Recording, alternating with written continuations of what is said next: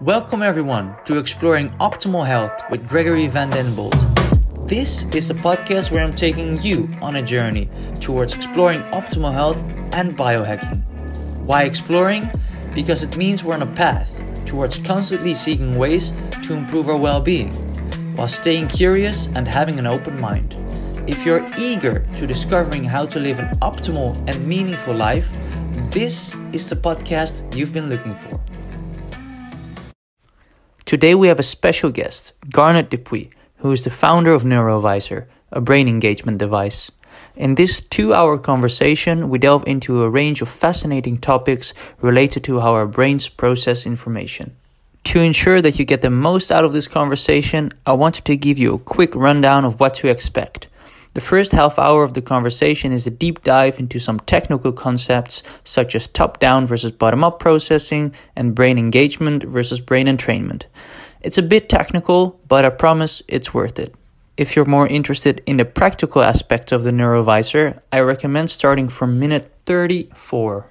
Garnet provides valuable insights into how NeuroVizr works and how it can help optimize brain function. So without further ado, sit back, relax, and enjoy this conversation with Garnet DuPuis. Today, I'm with Garnet DuPuis, integrated healthcare specialist with degrees obtained in the field of homeopathy, oriental medicine, massage therapy and bodywork, biofeedback, and psychology, just to name a few. He's been involved in the human potential movement at an early stage, and he's dedicated his life to exploring consciousness, which eventually led him to inventing a brain engagement device called the NeuroVizr, which we're going to discuss today elaborately as well. Garnet, thank you so much for being on the show. Thank you, my friend. A world away, I'm here in Thailand, and you're Western Europe, so it's a pleasure. There's indeed a little time difference there, and you're based in Chiang Mai, where you operate your company from. I'm very jealous of you being in Thailand because I absolutely love the country. I love the food. I love the people. So I can imagine it's a great experience to be there. Hey, Yeah, we won't go all there, but I agree to the list. Yeah. I briefly mentioned a couple of topics that we're going to discuss today, like top-down versus bottom-up processes for the brain entrainment versus brain engagement. We're also going to talk about the fourth state of consciousness, neuroplasticity, and all that kind of stuff. Yeah. What do we do after the 5-hour mark, right? Kind of, yeah. But to give the audience a little bit of context about who you are and what you do, could you maybe explain what's sparked your interest in topics such as brain engagement, consciousness, and altered states as well? Wow. I could make up a lot of stories. The truth is, there's never been a choice. I've always, it seems obvious to me to be interested in consciousness. I mean, without consciousness, there are no other subjects or topics. And so I won't bother like trying to detail it, except that it's always been the most attractive thing to me.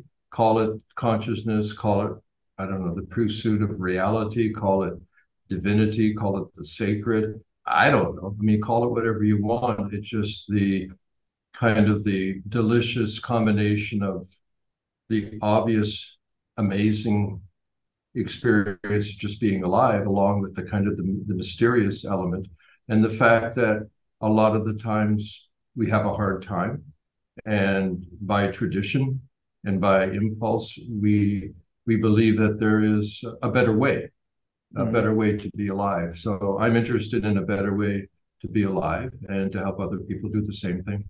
Mm-hmm. And what I really like about your approach or philosophy is that you can very well conceptualize what is consciousness. For instance, in the work you're doing when it comes to top-down and bottom-up brain processes as well. Yeah. Let's talk about the brain a little bit, because I think there are a couple of key concepts that, for me, makes everything easier to explore and sometimes understand. First thing is about brain and mind. I won't go there because I don't know what the answer is, whether brain makes mind or mind makes brain or whatever. But we know one thing for sure is that a healthy brain is intimately related to a healthy, functioning mind. So I figure working with the brain is incredibly important, and working with the mind at a more psychological, spiritual level, they're the same thing. I don't really see a big difference. So, okay, a couple of concepts. One, as you've mentioned, bottom up, top down. Like, what does that mean? I think it's really important to have some kind of framework. The framework is going to be simplistic. In reality, it's more complicated than the simple frame, but the frame is where you start. So, bottom up, let's call that how we get information. Top down, that's how we organize and integrate information. So, bottom up is all about information. Top down is about integration. So, these two things are actually inseparable, and yet we can conceptualize them as a kind of a yin and yang, the complementary relationship. They're not opposites, that they must go together. So the thing about getting information is in the present state. Like right now, you and I are both having, we'll call it an experience. And this experience in its purity is flowing bottom up as information. Top down only exists in a combination of the past and the future. So bottom up is present moment information. Top down is referencing the past to project or predict to the future. So right there, to me, that's incredible. That's incredible that because, these days in the kind of spiritual jargon of our times, we talk like Eckhart Tolle, amazing person, that the power of now. Like, what does now mean? What does here and now mean? Well, here is not a place in space. Right now we're on a planet that's spinning on its axis. It's orbiting the sun. It's tooling through the galaxy. Right? The here is not a place in space. And the now is not a moment in time. Here and now are metaphors, right? They're not spatial temporal descriptions of reality. It's just the way we make up a story, let's be here and now. Well, what does it mean? It's a quality of attention. It's a quality of awareness. And the bottom up is always feeding this capacity. It's the flow of information. And the top down receives the information and tries to figure it out. Like cybernetically speaking, a system always seeks signal and noise. Our brain tries to make sense of nonsense all the time. Like right now, you're looking at a screen, and so am I, and we are seeing something that makes sense. It's holding itself together. Okay, so that's the first thing. When we go looking for information, it gets a little bit tricky. It gets tricky because our top down puts a filter on how we see things. Right? The past experiences that we have color our experience so that the perceptions that we have and the actions that we take are really not pure. It is something that is a mix or an amalgam. So how do you get information? Because you need information to manage things, right? You need the information to organize something, and you need the information when you need to make a change. And part of the fascination is that the normal consciousness, maybe we'll talk about the entropic brain a little bit, I'm not sure, but that right now, let's call this, common consciousness. In the entropic brain theory, it's called secondary consciousness. Right now, we're having experience, and it must fit into a template we call reality. This thing that we think is going on. And we run filters. There's that saying, seeing is believing. It's probably more accurate to say believing is seeing. That what you expect to see, you will tend to see. what you believe is real, you will tend to recognize as real. Last century, an extraordinary anthropologist, Margaret Mead, had really a marvelous quote. She was presented with some information which seemed against her concepts, right? And she said, "This is the kind of information that I wouldn't believe even if it was true." So then there's another way that we get information that is much less biased, because our top-down brain is very, very biased. It has a lot of opinion, it loves to make predictions, and it hates making mistakes. So the information we get is coming into, you can say, a boss. I'm not sure if that's the right analogy, but you're reporting to the boss. The bottom up is reporting its experience to the top-down neocortex, the new brain, and that brain has an opinion. It's already tilted. It's like, it's not quite sure whether they should accept your report as valid or not. So it's kind of hard to bring new information into an existing patterned integrated system. Luckily, we have another aspect of our brain. In ectropic brain theory, it's called primary consciousness. We'll see if that makes any reference later. But it's the old brain. And the old brain is also, it's totally natural. It's healthy. It's fine. We use it. It's the brain that we visit in psychedelics, for example.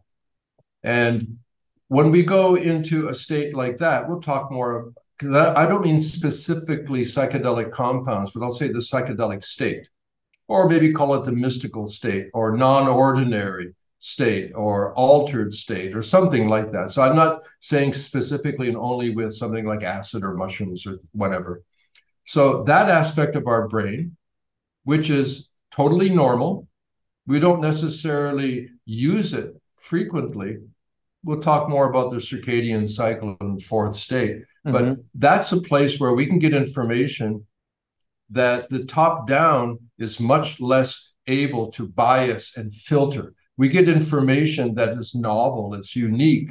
Then the challenge is to bring that back home and give it to the boss and see if the boss can integrate that information into some new patterns, some new beliefs, some new ideas. So this is the first thing to talk about, is that there is a bottom-up flow of information, which ideally is pure, but actually is never really pure. Why? Because the top-down integrator has an opinion. It makes predictions. It wants what it believes to be true to be true.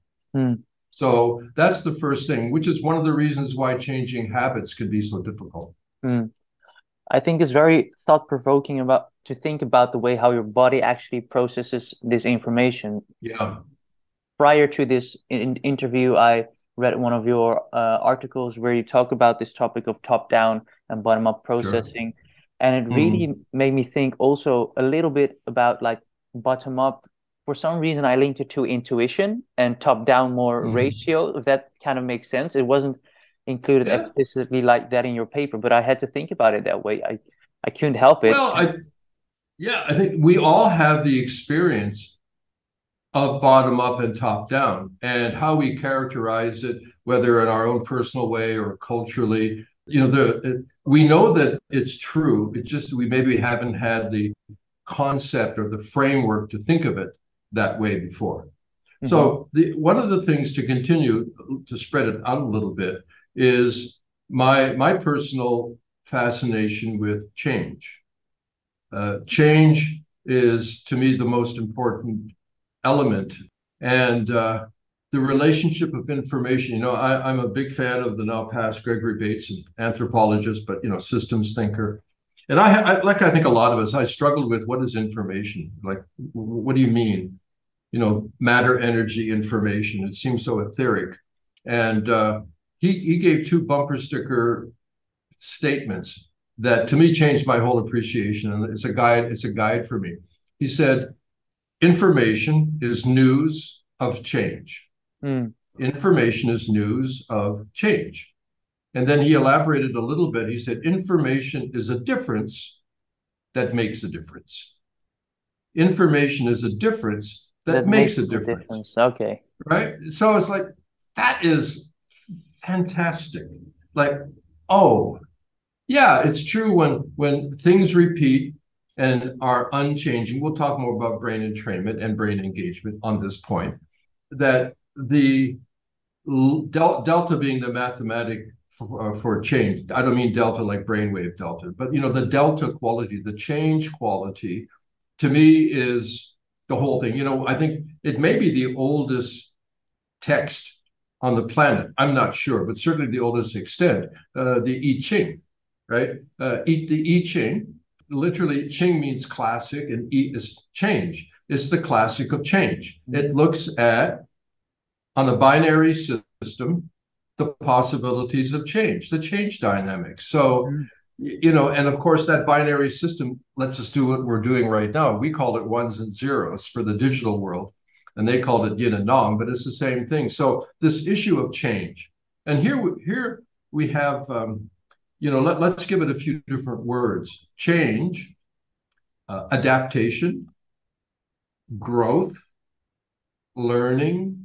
All of these things constitute a progression from something before to something else now. That when you grow, when you learn, to adapt, and going back, people we quote like Charles Darwin. It's not the strongest, the most intelligent, but it's the most adaptive system that survives. So here to me is a funny problem, and this is at the heart of the NeuroVizr and the technology and the principle of brain engagement, because it's also the issue of neuroplasticity. It's pretty much all one topic, depending on kind of what side you look at. Our brain does an exquisitely good job of integrating information and creates reliable, repetitive patterns. We have skills, some of them purposeful, some of them quite unconscious, but one aspect of our brain is very, very, very good at building order. So when you look over at something, you don't have to find out what it is again and again at a virgin level. No, you glance over, you say, oh, it's a dog. Why? Because you've seen dogs before. If you never, ever saw a dog, then you have to build on that from the bottom up. But we've seen enough dogs that we have a top-down prediction on dogness. So part of our brain, an incredibly important part of our brain, is good at learning things by experience from the past and can project those towards the future. However, we also have a brain that is capable of making change when change is required. So here you have this tug of war. I want order, but now I have to abandon order to create a new order. Like letting go of things that don't work is a big challenge. So here we are in this situation because, the big medical and very hopeful news in the past, like decade or so about us humans is that the adult human brain is entirely capable of positive and progressive change. Now, we knew that the brain was changing in adulthood, but we thought it was only degenerating. Maybe I don't know, you're pretty young, but in the past, you hear these things like, that your brain cell, you only have a certain number of brain cells, and when they die, they never come back again. This kind of stuff. And it was considered medically true. Now it's not true. So what is neuroplasticity? Well, the important thing about neuroplasticity is that we can do something with this change in a positive way. There, the three famous bumper stickers for neuroplasticity: fire it to wire it. Even before that, use it or lose it. But the one that intrigues me the most is the brain changes what matters. The brain changes what matters. So I'd have to say to you, Greg, like what matters to you? The brain will know what matters based on what you do. It's like right? reinforcement. Because basically I'm speaking in the third person for the brain, but the brain is basically receiving information, and based on the information, is trying to figure out what you want, and it figures it out in such a way that it'll predict it for the next time. So it's this thing called a habit. or at a psychological level, it's called a belief. Mm-hmm. At a physical level, it's called a skill. But these are things that we ingrain by repetition. So, how do you change a brain that resists change? Mm-hmm. That to me is that's both scary and fascinating because our brain is very, very good at creating order. For a kid, I mean, this is still real to me. Like if your mother makes a peanut butter and jelly sandwich in a certain way and cuts it at a certain angle, then you go over to your friend's house and she makes it a little bit different kind of bread, and she cuts it side to side. It's Doesn't like, taste as good. no, you can't handle it. I'm like, this is wrong. I mean, I'm being polite here, but I don't know if I can eat this. I mean, this is wrong. And Mm. this is what we do.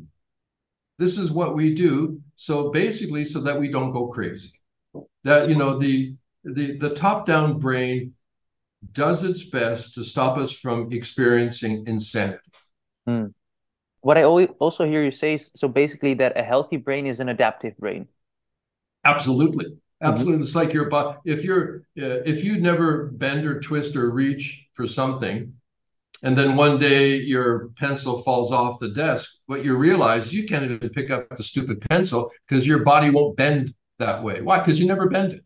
Hmm. So the same thing with the mind. If you don't bend your brain, when it comes time to bend it, it'll be stiff. It'll be rigid. So I think most everybody would agree that moderate regular exercise is beneficial. Without getting Yes. detailed or what kind, or just moderate regular exercise is beneficial. So we need to understand that our brain is physical. I don't know about the mind thing. We already bumped into that. But the brain is physical. To separate the brain from the body is a mistake, because even right now, when I do this with my hands, my brain is lighting up in a certain way. Mm. So what are we doing more specifically to exercise our brain? They're like, well, I don't know. Well, a person says, I don't really need physical exercise because I work and I walk around a lot. Well, that's good, but that those general daily physical activities tend to be highly habituated.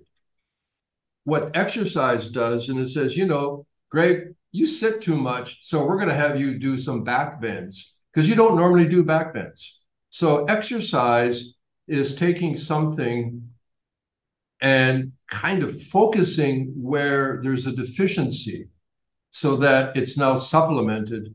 So now you do back bends and it helps you a lot because you sit too much. Well, in the same way, we say, well, we use our brain all the time, but we use our brain in common, regular, repetitive ways, just like we use our body in common, regular, repetitive ways. So we need to do some brain back bends if we want our brain to be bendable, because things will come along, they make a demand that require change, and guess what? We don't know how to change. Hmm. Why? Because any system that has order wants to maintain that order, because maintaining it is part of what makes it reliable. So if that order comes apart too easily all the time, then it's not reliable. It's not reliable. It has to be reliable and regular. But then when you want to change, somehow the brain has to kind of believe or accept that it must give up that order. Mm. And generally, it doesn't give it up without a fight. Okay? So this is the next word that I want to introduce. I think it's very important to understand that life inside the brain for the brain is competitive. There's competition. Let me give a more somatic example. We have blood in our body, a certain volume of blood. We don't have enough blood to do everything all at one time, right? The blood has to shift according to functional demands. More to the muscles, more to the organs, more up, more down. We don't have enough blood to do everything simultaneously. So we have these phasic stages of resource allocation. The brain is the same. It does energetically.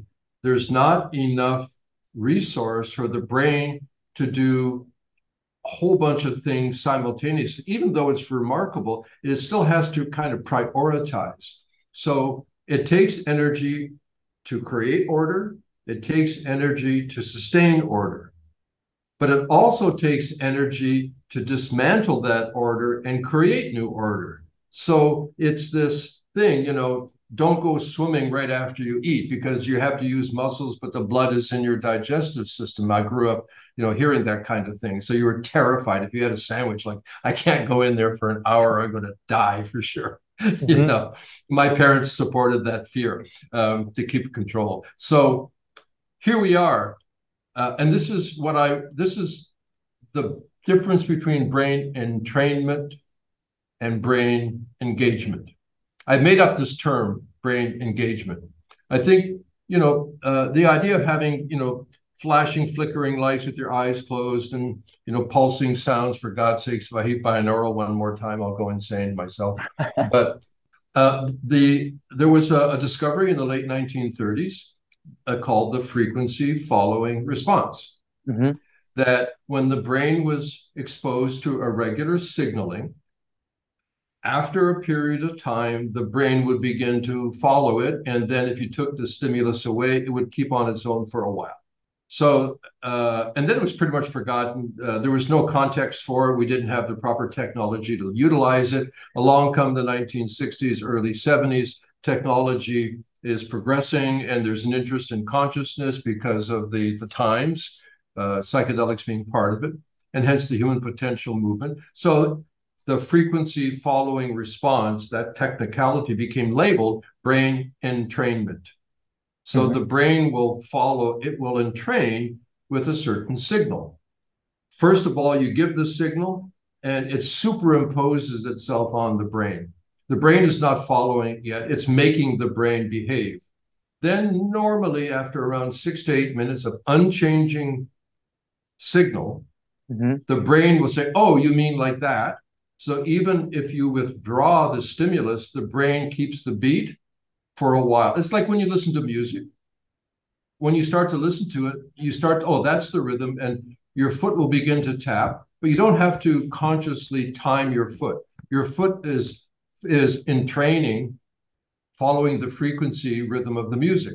And then even when the music stops, you may have that thing kind of in your head and your foot can keep on tapping, but then something else happens and you kind of lose the rhythm and it's gone. So that's, brain entrainment, by the way, is real and it's good. I think it has to be more clear as to what the benefit is, because if you have a false expectation, you might be disappointed. Brain entrainment is a classic example of top-down influence on the brain. It's a classic example. And by the way, right away, let's go back to Gregory Bateson. Remember, information is news of change. Information is a difference that makes a difference. In the brain entrainment process, the methodology, does the signal change? No. Stays the same. Yeah. It must stay the same. Otherwise, if you're trying to dance to like free jazz, you'll never be able to find what is the rhythm here, right? I can't dance to this stuff. So brain entrainment is an example of fortifying or reinforcing existing ordered states. That's what it does. It's like, okay, this is alpha, got that, and there are all these ideas about it. Yet, okay, and what we have to say, obviously, do you need to pay attention to it? No, you don't need to pay attention to brain entrainment because the brain is automatically following the rhythm. It's the frequency following response. Okay. The thing is, change requires information. You can't change blindly. You need information. The information is telling you whether your predictions are correct or not. Technically, it's called a prediction error. Carl Friston calls it a surprise. Maybe you can call it novelty. That here comes the flow of bottom-up information through our senses, by the way, basically. And it's like, oh, does this flow match my prediction? If it matches, that's great. But oftentimes it doesn't match. It's called a prediction error. So when your prediction doesn't match the experience, either there's something faulty with your experience or the prediction needs to be modified. It needs to be modified. And this is where brain engagement comes in. I call the NeuroVizr the change maker, because I'm most interested in the ability to keep growing and adapting and learning and changing, because things are changing all the time. Some things don't change, and that's fantastic. We need that. We need that quality of predictability. However, when things need to change, how capable are we of making change? Have we exercised our brain to be able to do backbends or pick up the pencil when you drop it? And guess what? Use it or lose it. If you don't do this, don't think magically you can do it. Like, for example, just the ability to focus and concentrate. And if you don't practice that, you're going to lose the skill, right? And however, if the only way that you concentrate with extra and unnecessary tension, that habit sucks. So, right now, this is the fascination I have, is that we have a bottom-up flow of information, but it's coming through a lot of bias, because the top-down integrator has a confirmation bias. You know what a confirmation bias is, right? If you think all horses are bad, I was raised a farm boy, sorry. If you think and I didn't think that, but if you think all horses are bad, somehow you get that belief, and somebody takes you into a horse stable. Are you going to be able to experience in purity the interaction with the horses? No, because you have a confirmation bias. You're going to look for information to prove that you're right. You're going to look for a horse that wants to bite you.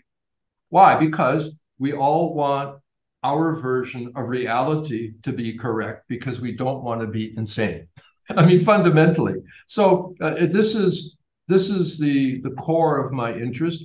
I don't even know what it means anymore, but I consider myself a spiritual person. I was raised in religion, and then along came psychedelics, and then I practiced with in like a Hindu guru, and then Korean Taoist and Tibetan. I'm a traditionalist in the sense that I really believe that it's important for us to refine our awareness. If nothing else, it's healthy, but there's a lot of other benefit. So when I look at the whole thing, our brain, I'll call it, we're able to think like a lot. And that thinking is supportive. We're able to organize. We like concepts. And yet we still need to grow and learn and explore. So to me, this is the tension, the competitive tension that we experience with our brain. And this is what I work towards with the NeuroVizr and the way that the light and sound is constructed. It is not attempting to entrain the brain. It's working towards the exposure and experience of novel information that can be meaningful, so that when change is required, your brain knows how to do that backbend. My brain definitely likes to organize top down as well, so to say. So I also kind of want to briefly look back at what we discussed, because at this point in the conversation, I think we're making a bridge on what we now have discussed theoretically, going to the NeuroVizr, where these topics come together. So we talked about the top-down versus the bottom-up processes. Top-down is also linked, what I read, as us thinking creatures that feel, whereas bottom-up is more from the notion of feeling creatures that think. So there's we're feeling creatures that think, and that's the truth. It's not like you can choose one or the other. Fundamentally, we are feeling creatures that think. Okay. Beautiful. That's also a clear distinction then there. And then I also remember one of your quotes, so to say, is that you can't think your way out of a problem, but you can feel your way into a solution. And that really resonated with me as well. And also, why? Tell me why. this loops back to what I previously mentioned about intuition versus ratio. And Yeah. while reading your paper, I really linked the top-down approach, so to say, to ratio, and bottom-up to more to Yeah, yeah. intuition. By ratio, I suspect English, you mean the rational. Rational, yes. Personally, I definitely try to live from an intuitive way instead of, Uh-huh. I think rationality is important and is really helpful, critical on planet Earth. But I've always Yeah. had the sense that I really would like to always follow my intuition. And that then Hmm. comes back to the sentence, you can't think your way out of a problem, but you can feel your way into a solution. Yeah. I think. It's kind of a nice saying, right? It's like, And yeah, it yeah, perfectly summarized what we discussed about top down and bottom up as well. yeah, Um, yeah. I can't help but also mention that for some reason, both reading the paper and hearing you speak, is that the top down approach, so to say, it almost sounds like it is critical, like it is helpful, but on the other hand, it also takes away like the intuitive part. But Well, I mean, this is the conundrum that we have a brain that is capable of both. Both are normal. Much of it depends on the culture in which we are raised, what gets rewarded and what gets denied. I think it's no surprise that Western culture, I'll consider myself a Westerner for sure, even though I'm living in the Orient, Mhm. that we are a scientific, rational, reductionistic cultural mind, and that we get rewarded doing that. Our school systems, generally speaking, reward that. And what gets rewarded gets reinforced. There are many things that we would consider unattractive or maybe even improper, maybe even dangerous, that in other cultures at other times were honored and respected. Mm. Right. So I think we have to understand that what we are experiencing is an ontological thing. I don't think we experience reality just as it is. I think we create pretty much a mental movie, and that we keep on casting characters and writing scripts to make sense.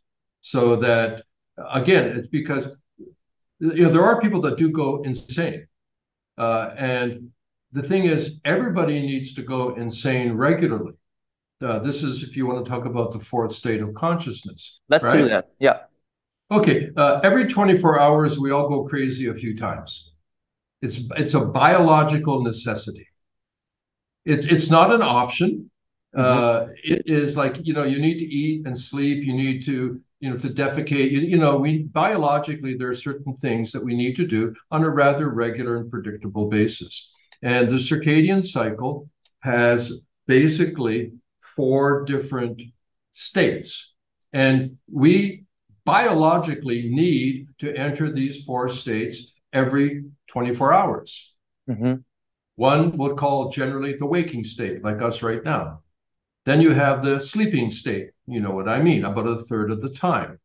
Within the sleeping state, we have these things called sleeping dreams. Hmm. Within the waking state, we have this thing called waking dreams. Hmm. But most of us don't even know about the fourth state, the waking dreams. And yet, biologically, we enter into it a few times every day. Mm. The so-called hypnagogic, moving from wake to sleep, or the hypnopopic, moving from sleep to waking, and then the parahypnagogic, anytime during the day, that we slip out of the constraints of the regulated brain and into the altered states of sleeping. There are these bridge states. And in those bridge states, we let go. We have amazing, imagery and colors and lights and ideas and all these things. If we were in that state all the time in the waking, we'd be crazy. And this is part of the advanced theory on, for example, on schizophrenia. Schizophrenia is when these states kind of blur and blend. how your brain behaves when you're dreaming and how your brain behaves when you're waking, they kind of merge together. And so you get all these, apophenic patterns and beliefs and these ideas, like, you're nuts. Well, our dreams, I mean, if our experience was like our sleeping dreams when we're awake, we'd be crazy. Yeah. And yet we need to have sleeping dreams to consolidate memory, to reduce trauma, to create integration of experience. So, we biologically, like, just because a state is uncommon doesn't make it abnormal. Mm. I'm going to repeat that. Just because a state is uncommon doesn't make it abnormal. And we have this, our brain is made to be able to shift into uncommon states. We can do it with meditations, we can do it with extreme exercise, we can do it with fasting, we can do it with intense prayer, we can do it with psychedelics, we can do it with float tanks, we can do it with the NeuroVizr, that our brain has this ability. Mm. And if we don't visit, like, one of the main reasons why, there are two main reasons, in my opinion, two main reasons why we don't benefit and recognize and enjoy the waking dream state. Number one, the thief is electricity, right? We can make our nights into days, and we don't even have to go outside, and we have light. That, imagine a past not too long ago where there was no electricity for lighting. Much of a person's experience would occur in semi-darkness, dim, or actual pure darkness. We don't have to go back to, like, imagine caveman days, although you can, the Mesolithic brain and all these things, Neolithic, that what it's like. But we don't spend very much time. When's the last time that you spent a chunk of time awake in the dark? I can't remember. There you go. Yeah. Okay, so this is a problem. You understand? This is a problem because we are robbing ourselves. This is what, you're aware of, what I call, we suffer from a fourth state deficiency syndrome. Mm-hmm. It's a circadian problem. Like, if you take any of the four circadian factors and you deprive an animal, or certainly a human, if you don't let them stay awake, if you don't let them sleep, if you don't let them dream, are they going to be healthy? Absolutely not. No, you can kill them with that. It's torture. Why do we think it's okay to not experience the waking dream state? Mm-hmm. Why? Because it's not culturally recognized or reinforced. It's not important. Mm-hmm. Okay, the other thing that can, because we spend too much time in artificial light. We don't respect the dark. That's one thing. The other is this thing that we generally call stress. Most of us have lost a fundamental skill. That fundamental skill I'll call deep conscious relaxation. The ability to, what is relaxation? Well, you start with the body, right? What does it mean to keep going? I'll say deeper, but there's no direction. I don't know if it's higher or deeper, but we usually say deeper, right? To go deeper into relaxation. Keep getting more relaxed, keep letting go, but stay consciously aware. Mm-hmm. Generally speaking, I'll say the royal we don't know how to do it. We've lost that fundamental skill. We relax, so we'll take a hit of weed or smoke some or take a shot of tequila or all the different kinds of things, or medicate ourselves to do it. We have fundamentally lost the ability to go deep, deep, deep into the relaxed state and remain conscious. Partly because we're sleep deprived, we're stressed. For every one of us, for the most part, as a person begins to relax, they lose consciousness and they slip right into sleep. Mm-hmm. Well, to be able to consciously experience the fourth state, the waking dreams, you've got to be able to relax. Mm-hmm. Relax, yet maintain awareness. And our culture does not develop an appreciation for that. As a matter of fact, we're praised for optimizing and superhuman and the old work ethic and, how many push-ups can you do and that ability to let it all go. Because I don't think relaxation is the goal, but I do firmly believe it's the gateway. I find your philosophy very fascinating, and it really makes me think about that conscious awareness that's linked to the fourth state. And I have to think about, I live in the woods and I Mm-hmm. enjoy a walk in nature Mm-hmm. very often. And Beautiful. there's always a bench where I sit down as well, Mm-hmm. close to where I live. And after walking, I always take a moment to sit on that bench and then to Mm-hmm. look at the trees and hear the birds chirping. And Good for often you. often at that point, that's also really where I feel like an organism, which might sound Mm-hmm. weird, but I really No. feel my body, like when I breathe in and when I Mm-hmm. exhale, it's a very dynamic experience actually of like feeling as being an organism. And to me, that really sounds like what you're referring to as the fourth state of consciousness, like infusing Mm-hmm. awareness to something that you're doing or something that you're not Mm-hmm. doing. It can be both, right? Yeah. And Yeah, it doesn't matter. Yeah. Well, we, I mean, that's, I mean, here we are. That's the thing that, um, whether you call it fourth state or whether you call it relaxation, I mean, there are famous examples. So Edison and Salvador Dali apparently did much of the same thing in different ways. Edison would, in the afternoon, would relax, hold metal ball bearings in his hand and relax. And then as the ball bearings would inevitably hit the floor, it would bring like, okay, what are you thinking about? Inventors do this. Salvador Dali would do the same thing. He used metal keys.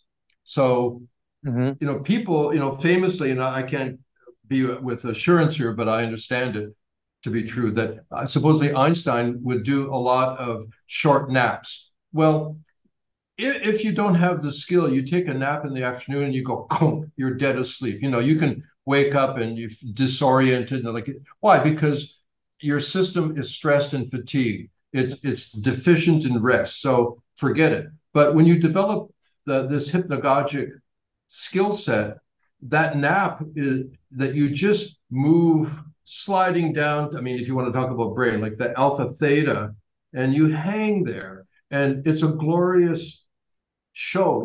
Images start to come in colors and geometrics, like the NeuroVizr, because it's the same brain. It's the same brain, and it's like this delicious, creative. For me, the most fertile is the hypnopompic. That I'm one of these guys. I like to get up early, and that state, which I've over time learned how to kind of expand and be there. I get like just these solutions, ideas, boom, boom, boom, boom, boom. And what I get in what I don't know, like a few seconds, I get into my office. It takes me 3 hours to try to capture what was just obvious in 3 seconds. Mm. And that's the beauty. Sometimes I'm asked, about the NeuroVizr is quite complex. The way that I designed the signaling, it follows, cybernetic principles and entropic brain principles. It's a little bit, technical. But sometimes in the past, mostly, I was asked, well, how do you know how to do it? Like, how do you know how to do this stuff? Okay, partly I study a lot and I'm a smart guy and all those things that are more like evident or obvious. However, the truth is, many, many, many times I get the idea while I'm in the light sound NeuroVizr experience, when I'm in brain engaged states, in these sensory enrichment states. Boom, boom, boom, boom, boom, boom. The idea, the clarity, the understanding, like the boom, it just happens. It just happens. And that's very, very attractive. I like it a lot. It feels good. Yeah. Let's talk about the NeuroVisor because I have the device Okay. right here. Yeah. Yeah. Yeah. For the ones that are listening on audio, unfortunately, you can't see it, but I will share some snippets of this episode on Instagram as well, so Well, you can can, see yeah, it. you go to neurovizor.com. You can see Yeah, photos if you want. Cool. and Keep going. it's basically a device with nine LED lights that you put Yeah. on your head. I think it's better if you explain because you know in much more detail what is actually happening with the device. I I hope would so. it comes with an app. I think that's important to mention. And in the app, there's Yeah. different compositions or journeys that combine light and sound therapy. So you have both a device and an app that plays the journey, and then Uh-huh. magic happens for some reason. Well, some kind of earbuds or headphones, Yeah, right, yeah, as as well. well. Yeah. Yeah, well, okay. There are lots of ways to explain it. So let's just choose one and try to keep it simple enough. Of course, your eyes are closed, but that's one thing that's important. The brain changes what matters. So what does that mean? Like, what do pain and pleasure have in common? Right? If right now, I always use the same stupid example. So if anybody has heard other podcasts, here we go. Let's say right now, for some reason, like your left knee, I came with a like an ice pick or a dagger and jabbed it several times in your left knee. And I don't know how this would happen, but let's say you had this suddenly very pleasurable, intense orgasm in your left knee. I don't know how, right? What does the dagger pain and the orgasm pleasure have in common? Your attention goes to Yeah. your left knee, right? So, the brain changes what matters. What matters is what draws your attention. So attention is the first step in neuroplastic change, the first step. So if you introduce a process, in this case, I'm calling it brain engagement. It's also sensory enrichment. There's a whole theory there. Or it's also brain priming. There's another neurological theory there. They're all kind of the same thing from different points of view. The very first thing that has to happen is like, hey, pay attention. I'm talking to you. If you want to enjoy a movie, well, you got to kind of pay attention to the story, right? If you're there and you're half sleeping and talking to somebody, you're not going to get it. So part of the element in the session is to draw attention. This is 180 degrees opposite to brain entrainment. I'm not coming down on brain entrainment. I use elements of brain entrainment as well here and there for certain purposes. Brain entrainment does not require attention. That's the whole point. It's a frequency following response. That's to say, just lay back and relax. What do you have to do? Just don't fall asleep. Other than that, it's okay. But in this case, there has to be attention. The next thing is, I'm going to say, Greg, stop thinking about that bench. Get yourself back here. That we have to start to pull the brain away from what it was doing before. That's part of the getting attention is not just, hey, pay attention, but maybe they're paying attention to something else. No, pay attention to this. Pay attention to this. So there are certain kinds of processes where that, hey, and then there's some kind of destabilization that takes place that helps break apart what you were paying attention to. There's a destabilization, what's sometimes called dishabituation in there. Because not only do I want you to pay attention, I want you to pay attention to this. Because you can be having a conversation with somebody and then, your partner is in front of you and they say, hey, stop focusing on them, listen to me. So sometimes the attention is there, but the attention is not given to the issue. Okay.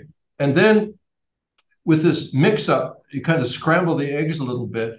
The brain gets hungry for signals. If you disrupt the signals, because the brain loves order, it'll always seek signal and noise. If you create a bunch of noise, it'll definitely get like if you're sitting there and right now there's like a bang, bang, bang, bang behind you in your apartment or your house, what's going to happen? It's going to get your attention. It's going to take your attention away. And what do you want to know? You want to know what made the noise, right? Is somebody breaking into the house? Is there a moose, coming in the, I don't know if you live in the woods. I'm from Canada, so give me a break. So the, the dog just knocked over the lamp again. So in a Visor session, there's attention. There is the shift. There's a softening of what you were thinking. And when that appetite is there, then in comes what's called the vector. In comes the driving signal. And the brain has an appetite for it. And then you move it along a little bit more, and then you push it by the side. You kind of create conflict because that's what you do in movies, right? If you're writing a movie script and in the course of the movie, you want to know more about that particular character. Yes. Yeah. What's the basic script technique is you create conflict for that character. Then you see how that character behaves when they're stressed. So you get to learn more about the depth of the character. So the same thing in the visor session, that once it's the brain says, yeah, oh, now I know what you mean. You mean that. Yeah. And I say, you really think you understand? Push it a couple of times, hit it a couple of times, create conflict and see whether it comes back reinforced or not. And then if it comes back, then you give it some reward. It's a very neurologically based principle, and the signals are composed in that way. And by the way, to make a point, the soundscape element is totally integrated into the light choreography. So it's not like you can play any music. That's like going to a Cineplex where you watch one movie and you're listening to the soundtrack of the movie in the next theater. No, your brain is always going to go where the signal is most evident. That's your brain. If you're in a big party and you hear yeah, yeah, yeah, yeah, yeah, then somewhere in there you hear Greg, boom, your brain will jump to that selective signal. Why? Because you're biased towards it. It recognizes it. The brain will always go towards the most recognizable signal. For people that do, flickering light things and then have any kind of music playing, it can be very pleasurable in the short term. It's called a dissociative state or a depersonalized state, where at that point, your brain can't really figure the light patterns, and the music is coming in and challenging it. So the brain is kind of left in this suspended neutral state, which, if you're never in that state, feels kind of nice. Why? Because you're not thinking a bunch of stuff all the time, right? You're in this temporary neutral kind of floating zone. So it can be relieving. It's like, I don't have to think about my bills or getting to work or what, it's just like, The problem is it's not a dynamic neuroplastic state because, okay, there are three things you've got to have for any neuroplastic method. And then there's a fourth one I'll call the secret sauce. Any method, and this includes the NeuroVizr. The first thing is you have to have sustained attention. If there's no sustained attention, the brain is not going to respond because it doesn't matter, quote unquote. The brain changes what matters. You know what matters because your attention goes there. Second thing, this is really important, there's this thing called marginal demand. Marginal demand means it's just a little bit difficult, not hard, like, man, but just like, if you can comfortably lift 25 kilos, I'm not going to give you 35. I'm going to give you 26. So it's just, some people you'll notice with NeuroVizr experiences, like there's a little bit of like hang in there every once in a while. That's because you're exercising the brain. For neuroplastic change, there has to be a reason for the change.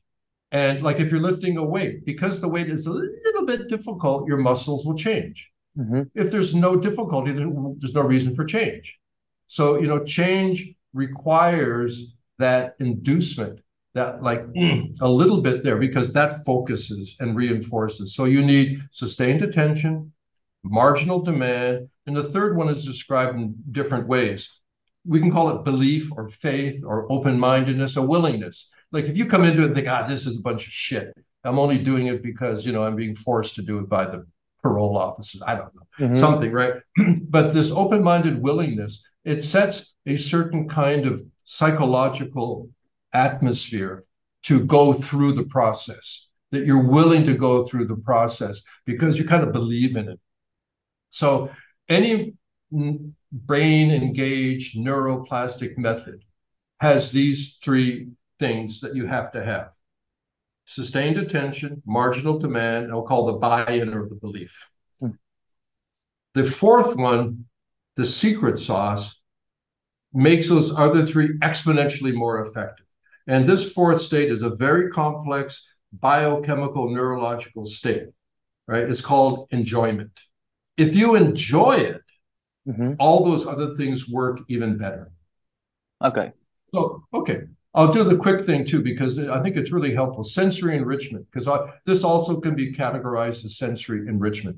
This is an old technique, but there are five things, I'll do here. There are five things that you need to have a successful sensory enrichment. It's a subset of environmental enrichment. It's being used again now in autism and dementia, environmental enrichment. So I do a subset called sensory enrichment.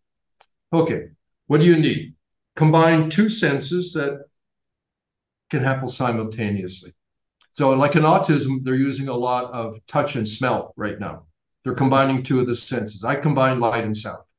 Mm-hmm. Secondly, the experience by bringing these together needs to be uncommon. It's not something you normally experience. There's something unusual, unique about it. It's different, remember? It's a difference. So combine two senses simultaneously. The experience should be unusual, uncommon. The third thing is you should be free of distraction, so you're not involved with other things. The fourth thing is you do it of your own free will. And the fifth thing, can you guess what it is? Same secret sauce. Enjoyment. Enjoyment. Yeah. If you do, not only will the brain change behaviors, the brain actually grows new nerves. Actually. And this is from rodent studies have way back, in the 1940s up until now. So the NeuroVizr, okay, yeah, partly I'm praising the NeuroVizr because, I made it, so I like it. But that these 5 things are the perfect design template for what the NeuroVizr is. It's exactly that. And then there's the brain priming, which we won't go into right now. So, what I've been looking for my whole life are understandings, processes, techniques, and tools, and good people to share them with and to learn from. Mm-hmm. And right now, I mean, that's the target that I'm aiming for with the NeuroVizr. And there's so many applications, that it holds a lot of promise in my mind. And it's fascinating to hear all of this because I've been using the NeuroVizr for quite some time now, but I understand what's happening in a session much more profoundly now, especially the signals changing, because also for the audience to give them an idea of what's happening. So you have your eyes closed and there's LED lights flickering, but although you have your eyes closed, you can see like a lot of colors and patterns as well, geometric patterns, mandala-like imagery, and these change quite often. And as far as I understand now, that has to do with like the challenges that you mentioned that your brain needs to keep learning. You gave the analogy with the weights. You need a slightly heavier weight to train the muscle, just like the brain might need some slight changes when it comes to these geometric patterns to actually enhance neuroplasticity, right? Well, think about music. Is that, I mean, this is, I don't use music. I call it soundscapes. It's a different principle, but music is just sound that changes in attractive ways. That's music, right? It's sound. Some sound doesn't change in attractive ways. It's noise. Some sound doesn't change. It'll just stay. But, music is sound that changes in attractive ways. And you don't have to think to get the message in music. It's pre-intellectual. Now you can add lyrics, which is symbolic signaling, but if I'm a sad guy and I write a sad song, but I don't tell you, Greg, that it's a sad song, I don't have a title, there's no words, I say, here, just listen to this. It's just, I mean, at a factual level, it's just a bunch of pitch and rhythm and tone and these kinds of oscillations of a mechanical vibration. And yet you have an experience.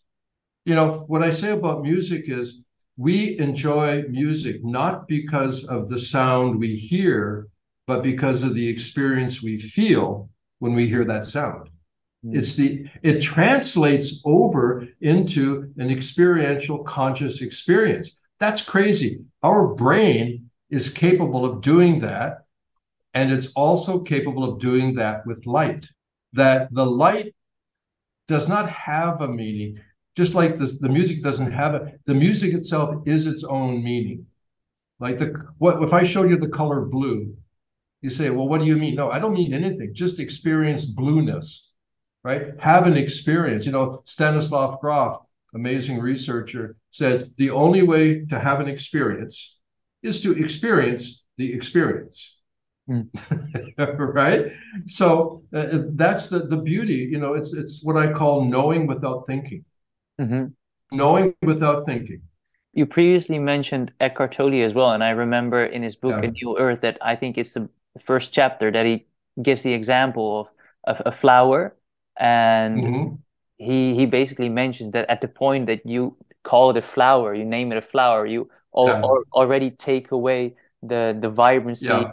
or the awareness slash consciousness Yeah. of that specific Experience. experience. Exactly.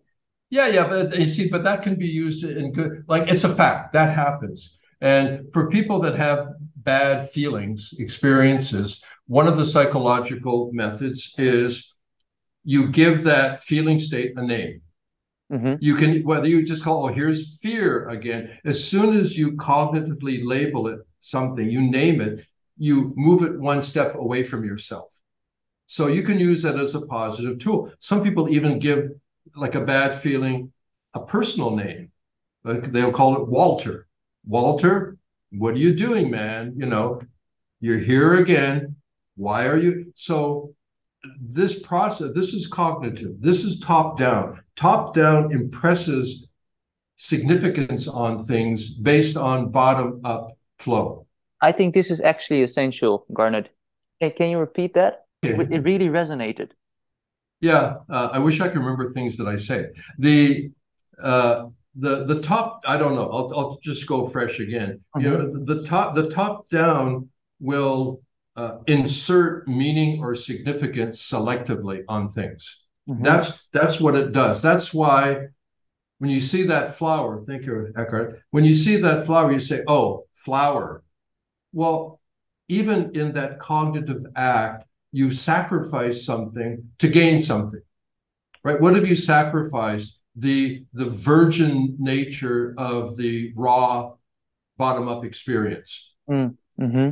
But what you've gained is a reference now so that as you move around, you won't step on those things. Oh, that's a flower. That like we build this structure.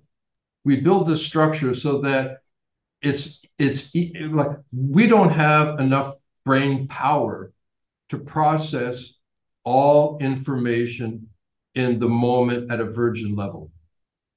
And that's why certain meditative states. That's why for those of you that have had babies, the first time you see your newborn child, it's pure, unless you've got a whole bunch of weird shit in your head that gets in the way of that, right? But it's that, and that's why the psychedelic experience can be so profound. That's why certain hormonal states, being about the oxytocin, just like magnetizes the mother into the eyes of her baby. And it's like looking into the face of God.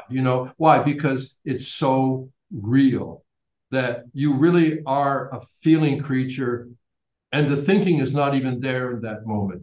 Hmm. So this is why so many people are drawn to exceptional or uncommon or altered states, is because you feel so alive. You're not one, two, or three steps away from your life. I remember as a kid watching, I'm older than you, I watched these World War II movies, on TV and all. And I remember this one, I don't remember the movie, but this thing always stayed in my mind. These guys, they're GIs, of course, they're American, and they're trapped down. And this one guy is there and he's like, how much he hates war. And he hates the whole thing. Why? And this other guy is there and you can see he's not agreeing. And I forget the lines, but the point was he says, in situations like this, I've never felt more alive in my life, right? The immediacy, the danger, the literal life and death risk in that moment, that he felt more alive than ever in his life. Why? Because it's pure, bottom up, raw experience, and it is full of life. And this is what we crave. We have this appetite for life just as it is. Mm. I mean, those moments are precious. One of, a few seconds in that we'll call state can keep you going for a long, long time.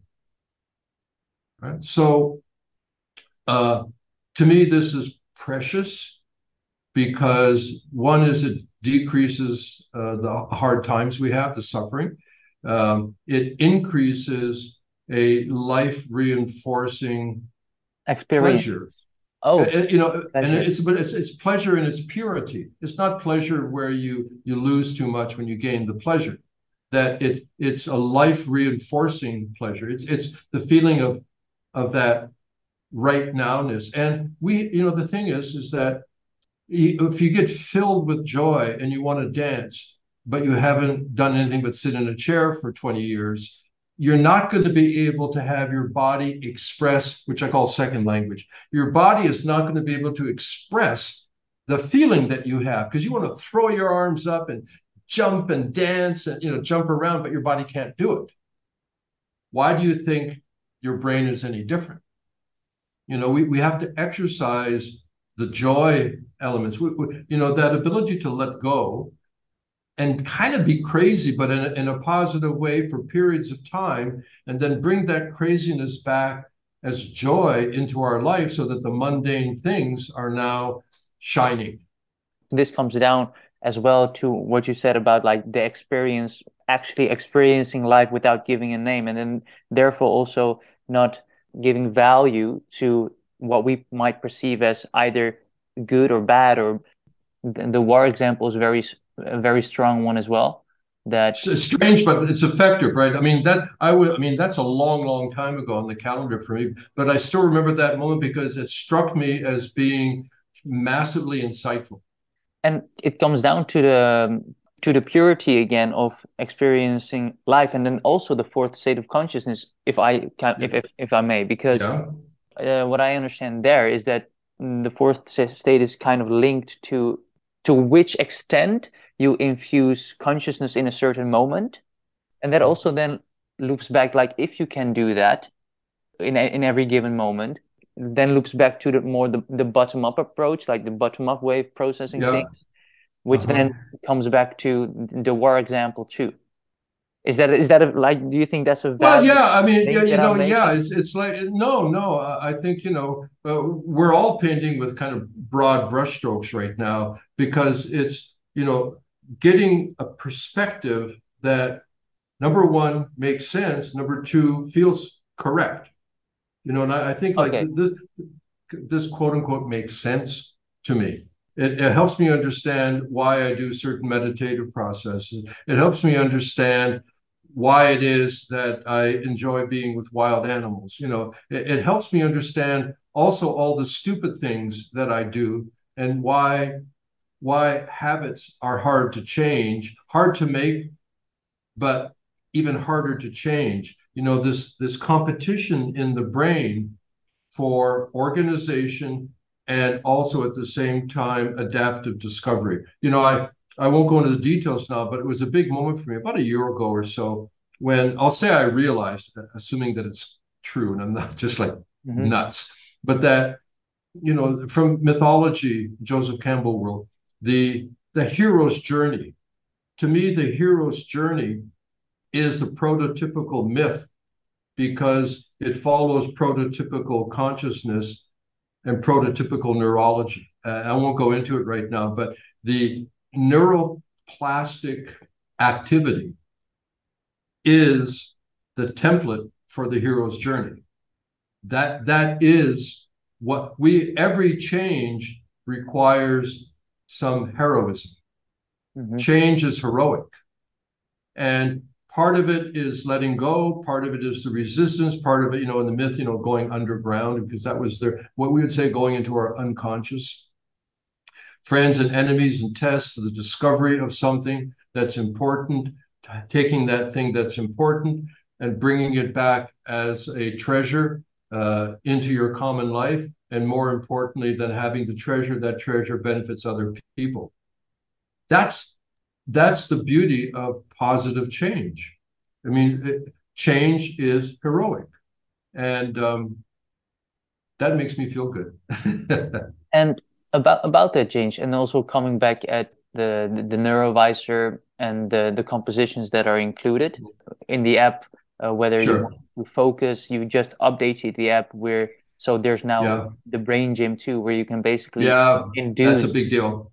certain states, brainwave states, whether it's delta, theta, gamma, or beta as well. I find it fascinating. The Yeah. alpha compositions really are really something. Whenever I do a session after 11 minutes, also after 11 minutes, I also have to mention your brain is in a hyperplastic state, right? So we're talking Yeah. Yeah. about Yeah. Yeah. neuroplasticity, but after using the device, your brain is even in a hyperplastic state for quite some time. Couple of hours, 1 to 2 hours, give or take. Yeah. 1 to 2 hours. Yeah. Oh yeah, this is where I wanted to go with this story. How long does Sure. it take for a brain to change after using the device? Because personally, Okay. I've experienced short-term effects, which is basically the hyperplasticity, but also like a very deep relaxation after using the device, because Yeah. during the composition there's a lot happening, so it takes some time before you actually relax. So on the short term, Yeah. after the session ends, the relaxation comes in, and then there's also long-term effects, which is the neuroplastic change. Maybe Yeah. you can talk to how long that would take.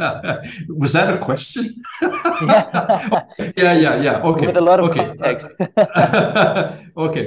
A couple of things. One is I like analogies. So in this case, I say all the time that the real effects of the light sound session begin when the light and sound end. Okay, what's the analogy? Eating food. You sit down, here's a beautiful, dish in front of you. You enjoy, you're hungry, you enjoy the taste of the whole thing. When you finish eating, and this is not exactly true, but you get the analogy. When you finish eating, you begin digesting. And following the digestion is the assimilation. And then the assimilation results in the metabolic changes. So this is not instantaneous.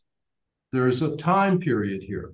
So the first thing to understand is that the experience of the session should be like a delicious meal or whatever. I mean, it is experientially and subjectively rich. There's no doubt about it. And also, like a good meal, you can enjoy the if you whatever you love to eat. I like to eat chocolate cake, but I can't eat too much, right? So there's that aspect. Okay, let's just put that aside. Keep in mind there's the digestion, we could call it the integration. Remember, information up followed by what? Top-down integration. Don't. Okay. The other thing is the difference between state and trait.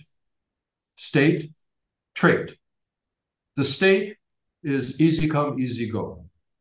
And for the state effect, you need the stimulus to generate it. Over time, with some amount of regular reinforcement, that state becomes less transitory. It lasts longer. And incrementally, that state will transform into a trait. Mm-hmm. And the trait means that it can happen, but you don't need the stimulus present to make it happen. This is what we experience with the NeuroVizr. You can use it because you feel X. Let's say you feel like shit. You're like, whatever. You're bummed or you're tired or you're upset, sad, whatever. You can use it to provoke this short-term, very positive and attractive state change. But it doesn't mean you're not going to be angry anymore, ever. But right now, it decreases it. So to understand state to trait, I'm going to get a little bit technical. I won't take long. It'll be short. We have to understand the 4 aspects of neuroplastic change. Mm-hmm. Okay. They have names. I'll say them briefly. First one is called functional neuroplasticity, and that can happen in a few seconds to a few minutes. So that synapses that are already there, everything is there, but they don't normally connect that way. They connect that way.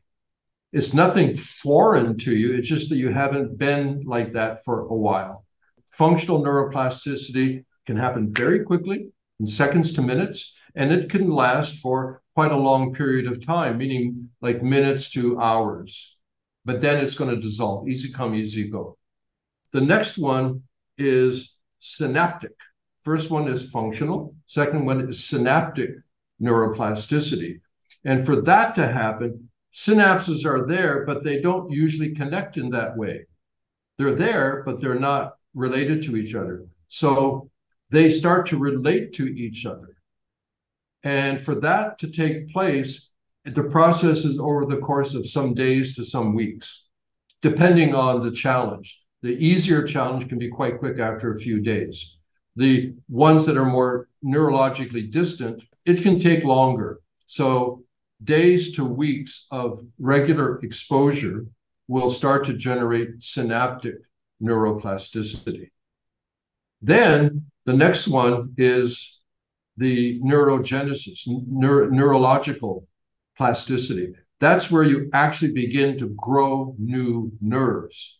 To make these synaptic connections, you've got to have the nerves. Sometimes there aren't enough nerves. That's why, like in sensory enrichment, they did rodent studies, the areas of the brain actually physically increased when they had rodents in a sensory enriched environment. And the ones that had same genetics, same species, same diet, same everything, that looked all ruffled and acting pissy and fighting, their brains actually shrunk. So the neuroplasticity takes place over months, right? Then the last one is called systemic plasticity, and that's a whole system integration, and that takes place over years. So neurologically, this is how habits are formed, good ones or bad ones.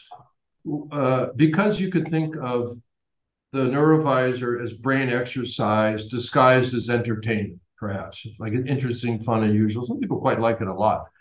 Like any exercise, there's a rhythm and regularity, the degree of demand, how much it's reinforced, how much time. The brain is physical. Just about everything you want to understand about the brain, if you understand your soma, it's like that. Because it's only one set of principles. Like there's only so much blood, there's only so much energy, all these things. Using the NeuroVizr, you can use it for short-term stage. Some people just use it for entertainment, like healthy entertainment. It's like, oh, this is going to be, instead of like 3 glasses of wine, which might be fine, I don't drink, but they say, let me do this. And then there's change that is more purposeful. You just like, I have to, like, I got to focus, man. Like, in that case, you're on a plan, with expectation. I think these days, one of the things that I'm quite concerned about is what I call the consumerism of consciousness, where awareness becomes just another product. We have all this social media, and like even I'm in the game, and I'm quite sensitive to it because I value learning and healing more than profit. I'd like my business to be successful, duh, of course, but my motivation is not I'll do anything to make money. And so in these situations where the promises are like extravagant, I don't know. I mean, I'm not dissing anybody, directly, but all this superhuman stuff and all, where the expectations are so high, and then the promises, to me, it's like turning consciousness and awareness into just a product. It's like the consumerism of consciousness. I'm quite sensitive about it. And you could claim, well, organized religion has done that all the time. I'm not going to go there. I guess I just did. But anyway, so like exercise, you see these videos. You too can have 6-pack abs and, a rock hard ass and, and your body is not like that at all. Well, you can be better. One of the things I say is that whatever the state of your brain is today, it can be better tomorrow. Because if you set the expectations too high and the person just gets 50% there, actually, that's phenomenal change because the expectations were false. But they feel like they failed because they're not superhuman now. They can't climb an icy mountain naked and get to the top and stick the flag. Halfway up, it's like this is too much. So I think understanding as much as we can biologically, and understanding that. I know resilience and optimization and all the words. If you're in the world of healing and teaching where I spent my life, it's humbling. It's humbling. When you're working with people that need something and want something, whether it's just relief, I think that, we just have to be sensitive to what call it honesty, Mm-hmm. or the biology of things. So when I describe this thing about the four aspects of neuroplasticity, it puts a timeline. And yeah, hyperplasticity, you're in this state of what is that? Increased neurological sensitivity is what you're in. That's why some people can, the NeuroVizr, I don't need it to be competitive with any other devices. The idea is that you can use it very effectively as a brain priming device, as a brain priming experience. It sets up the brain with an appetite, a hyperplastic sensitivity. So whatever you do next, any device that you use, or you do your yoga class, or you take a walk in the woods, as a brain priming dynamic, it makes what happens next better. Mm-hmm. I just wanted to echo what you also said with regards to a better brain tomorrow, and also Mm-hmm. getting better every day, bit by bit, because that's also, even when it comes to like exercising, that's definitely also my approach. So that definitely resonates. And Yep. what I do like about the NeuroVizr is that those 11-minute sessions, that you can do them every day as well, that they're like very low effort, basically bits of improvement that you can just do as Yeah. a Yeah. lunch break, for instance, or before you start your day. Yeah, 11 minutes, and you're after, I always take 5 or 10 extra minutes to really relax and experience what actually happened, because to me Yeah, that's yeah. all. I don't know if you use it, but like in the app, especially more evident in the new app, which is the Android release was today. I think the iOS release is, I don't know, in a couple of days, I hope. You know what that world is like. That you have an option to have a guided breathing session before and or after, so Mm. that you can choose like HRV breathing or box breathing, balanced breathing. It's in the app, so that you say, okay, I want to have 1 minute of harmony breathing, which is the HRV, like 5 in, 5 out. And when it ends, I want to have 5 minutes of that, or 10 minutes of that. So you can create this envelope of optimizing the 11 minutes of the light and sound by dropping into a breath guided state before and then after. And the truth is that the brain actually gets more out of it. And that's built in. It's there. You can use it or not use it. You can choose whichever one you want before or after. It's pretty easy. So Yeah. you can also tailor it to your personal preferences. Yeah. Yeah. But Yeah. Yeah. Yeah. what I like to do before a session is do like controlled hyperventilation, like Wim Hof style. Yeah. And Yeah. I've also noticed that actually during the session, so when I start the session, and let's say the first 1 or 2 minutes, I do the controlled hyperventilation, the colors Yeah. they get brighter, and also Well, of course they will. but that personally, I think that's fascinating. So Yeah, I I would love know. to know why. Like, Well, because the Wim Hof, you're supercharging the sympathetics and you're destabilizing your resting brain states. So you're unsticking the brain and you're pushing more energy and oxygenation up into the brain. mhm. So what happens is the colors go like full on Bali tropical fish, and the geometrics are like, like blasto, masto, Star Trek stuff. And that, we only have one brain, and the brain has a set of natural capacities. I became less and less interested in the agents and more interested in the endpoint action. Like if you order something online, does it really matter whether DHL or FedEx brings it to your door? Those are the agents, right? What you want is the stuff you bought.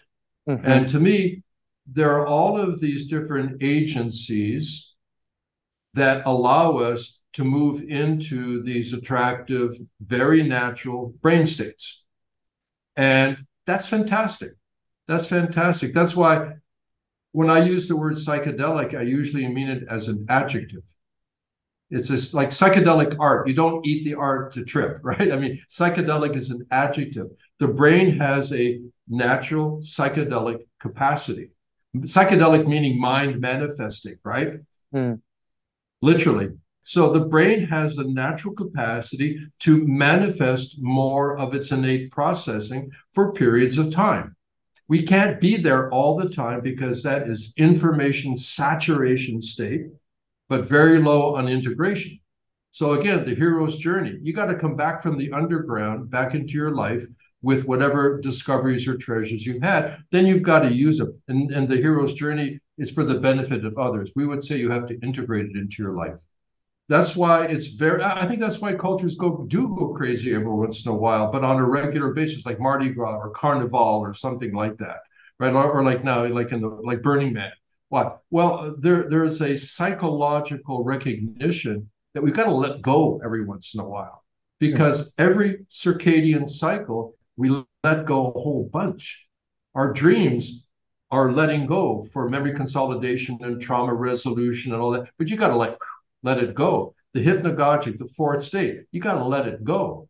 And some people develop a skill where they're better able at letting go, not passively abandoning, but they're better able at flowing in the now, to quote Tolle again, or being present, or being intuitive, or being genuine, call it whatever you want, that we're not confined absolutely to the cubic box-like integration of our beliefs.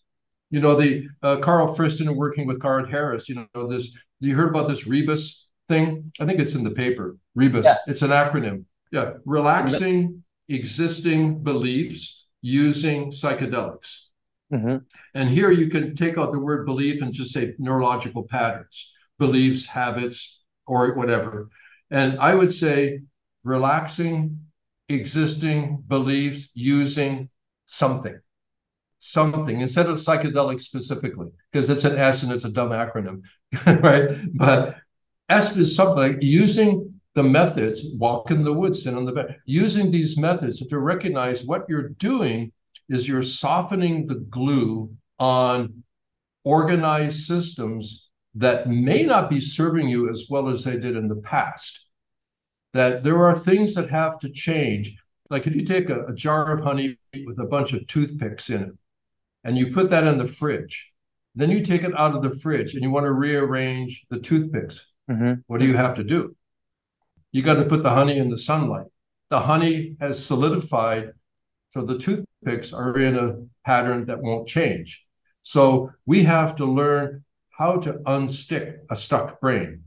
We have to learn how to soften the glue of our overly rigid neurological patterns or habits or skills or perceptions or beliefs.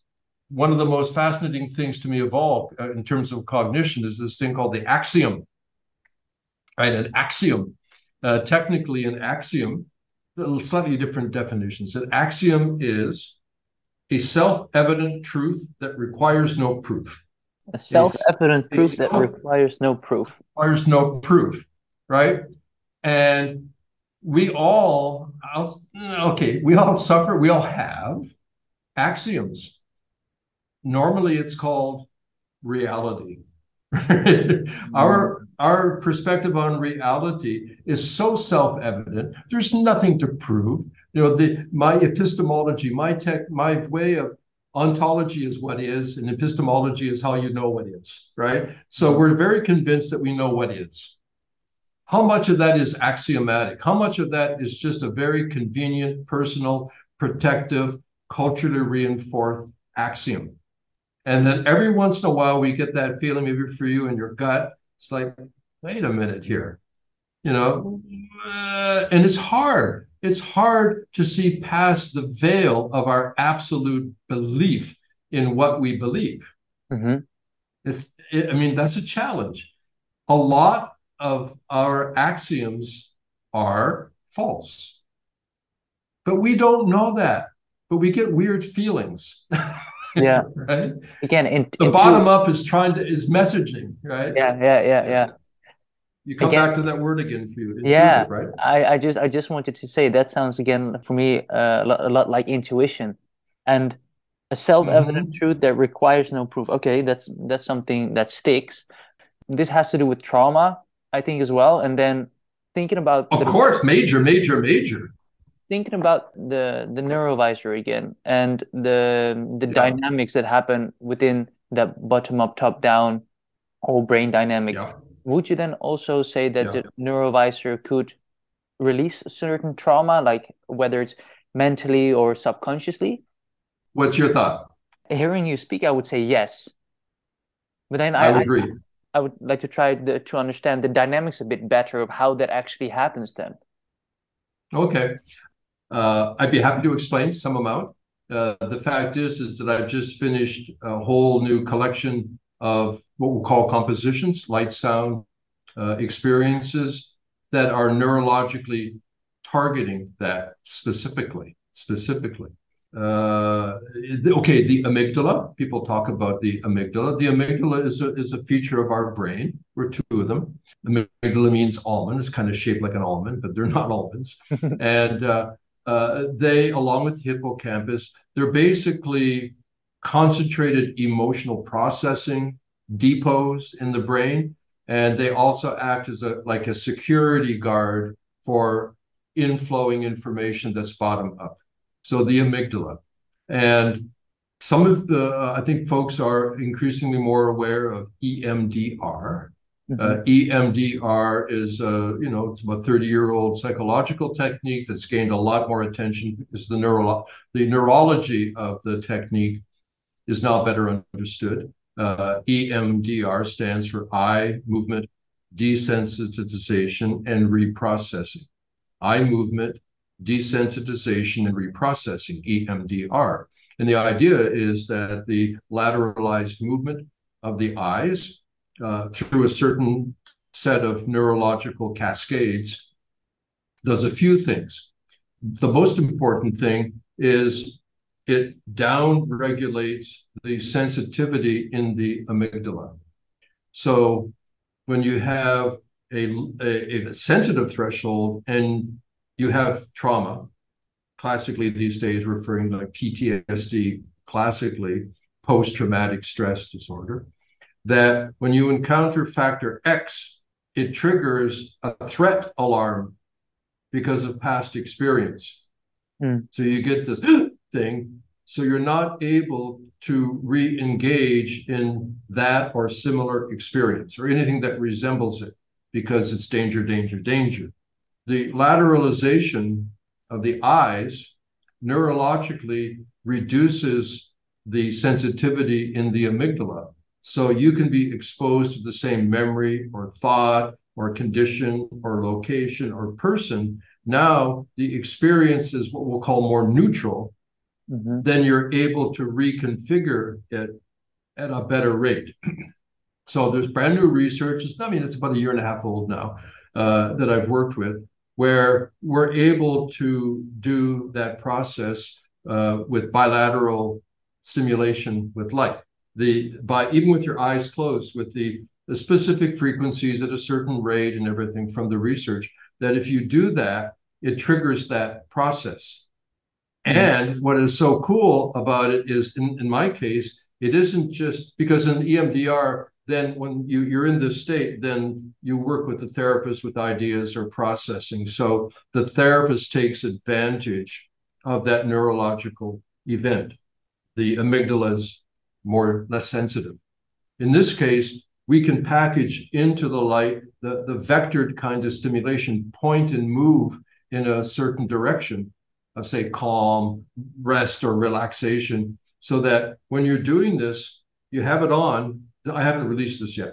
When you have it on, what you do either during the process is you begin to recall by memory or imagination the issues that are challenging for you or fearful or traumatic. And what happens is actually the thoughts are there, but the emotional reactivity isn't. So Mm. you're able to start to manipulate those again, but in a more neutral manner. Yeah. And or you do the same thing in the hyperplastic period, meaning you do it and right after that you can like journal or talk to a friend or just sit back and reflect yourself. And what happens is, wow, that stuff that used to really flip me out, It's not flipping me out as much. I can see now. I can start to see, famously. Now I can see it from a different point of view. Mm. So even the NeuroVizr as it is functions like this because it does work to relax existing beliefs using something. You're softening the glue, but neurologically, you can get more specific than that. Okay, right now I think I can better understand one of my previous experiences with the NeuroVisor as well, because there was this one time that I did a Mhm. session. It was a couple of months ago where I Yeah. experienced something particular because I I had that like these visions coming forward almost from the back of my brain, it felt. And Okay, it, we'll talk more about that. Keep going. Yeah. but they Yes. weren't thoughts. And with those visions, it was also Yeah. seems like something that I experienced either in a previous life, or at least it was not common Uh-huh. to me as the Greg that is 26 years old right now. So hearing you speak, Yeah. Yeah. I do believe that I experienced something like that. Yeah. I would agree. And it makes me, I don't know, kind of excited or something. Neurologically, the topographical networks in like common consciousness, they propagate from the front to the back. Yeah. In the actual psychedelic experience, means using compounds, has been well researched. Mostly, there are a number of elements and agencies doing it. The flow switches where it becomes more from the back to the front.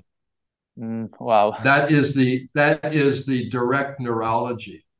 Wow. I mean, that's absolutely brain imaged and the whole thing. So that it's the difference of the propagation, because the front, the prefrontal cortex, thinky, thinky, thinky, the back, visual cortex, the massive, most hungry sensory bottom up processor is mostly the back, the visual cortex, along with auditory and parietal. Mm. But so, I mean, when you said it came from the back to the front, I'd go neurologically, bingo, man. Man. That was a quote unquote a psychedelic insight, but not psychedelic compound. Mm. You do the entropic on your. We don't much have time now, but the entropic brain theory. Robin Carhart Harris, Imperial College, UK. It is the most clarifying brain modeling that to date, along with Friston's work on the Friston teamed up. If you know Carl Friston, he's 98% of all the brain imaging technology in the world is because of this guy. I mean, Mm. that's how brilliant it is. And he works in communication presses and predictive, all this stuff that I like. And he gets together with Robin Carrot Harris, who is the leading edge psychedelic researcher, not researching psychedelics, but using psychedelics as a tool to research the brain. Okay. Right. So it's not like I want to know more about acid or mescaline or something. Let's use this to explore the brain, because this helps the brain do something. Let's see what that is. So they got together, and what comes out of it is first is entropic, like entropy, the entropic brain. The next title is it's kind of cool. It's called the anarchic brain, like anarchy, Hmm. the anarchic brain. Anarchy means no leader, like monarchy means one leader, king, right, or queen. Monarchy. Anarchy, an anarchist, anarchy is a leaderless state. Well, the brain is naturally anarchic at certain periods of time. It abandons the neocortex, new brain, secondary consciousness, and goes leaderless into the primitive first consciousness of pure information harvesting. Mm. So the brain naturally abandons leadership, cognitive cortex, rational leadership, Oh, wow. regularly, predictably, and naturally. We do it every circadian cycle. We can't be our best without going crazy. And understand, I don't mean like crazy in a negative way. We must be able regularly to loosen the glue of integrated patterns, because those patterns are not forever perfect. Things change. We need to change. Adaptation is the key. Success and survival is for those that adapt the best. Mm. And part of adaptation is being able to let go of what used to work but doesn't work. Or we made a mistake and that habit is deeply ingrained. I think some of the most challenging psychological demands exist as golfers. You like just that perfect grip, that perfect swing, and all these years they've held the left thumb like 2 inches higher, and now they got to put it. I couldn't do it. Anyway, this thing is, you're going to have to change. Do you know how to change? And if you don't know how to change, it's a crapshoot. So I think learning to not hold too tightly to habits, learning to not hold too tightly to beliefs or our expectations is healthy. Mm-hmm. But I'm not saying throw the baby out with the bathwater here. But I think the rewards are way too high to abandon. There's a little bit of risk because maybe you got to change your mind. Yeah, and that's scary, obviously. Yeah, because we want to be correct, Stay within our comfort zone as well. Unfortunately, the comfort zone gets smaller and smaller and smaller because there's more and more demand that we're not responding to. So it's like, I only eat one thing in the same restaurant at the same time of day. Mm-hmm. And if I don't, I get diarrhea and headaches. And exercise our brain, brain. What I also hear you say, Garnet, is from a top-down approach, looking back again at these processes, it's understandable that we stay within our comfort zone, so to say, but then also thinking about the bottom up. And again, the quote, you can't think your way out of a problem, but you can feel your way into the solution. For your brain to become healthy, then also to consciously step out of that comfort zone eventually improves the functionality of the brain as well. But marginally out of it. You don't have to be, like if you've never done ice baths before and you're just like, jump in, I'm going to do it every day. Physically, there's an adaptation period to adaptation. And this is where we're not very good. We don't have this common sense. We tend to be so driven by ideas and techniques and methods and authorities that it's hard to know, because bottom up is sensory, but it isn't just from the external senses. It's also what's called interoception, right? Or neuroception, like the environment that we are constantly sourcing for information through the senses also includes what I'll call inside the body. It isn't just what's outside. So when you go walking in the woods, the feelings that you're having about being there, they're not outside someplace, they're inside.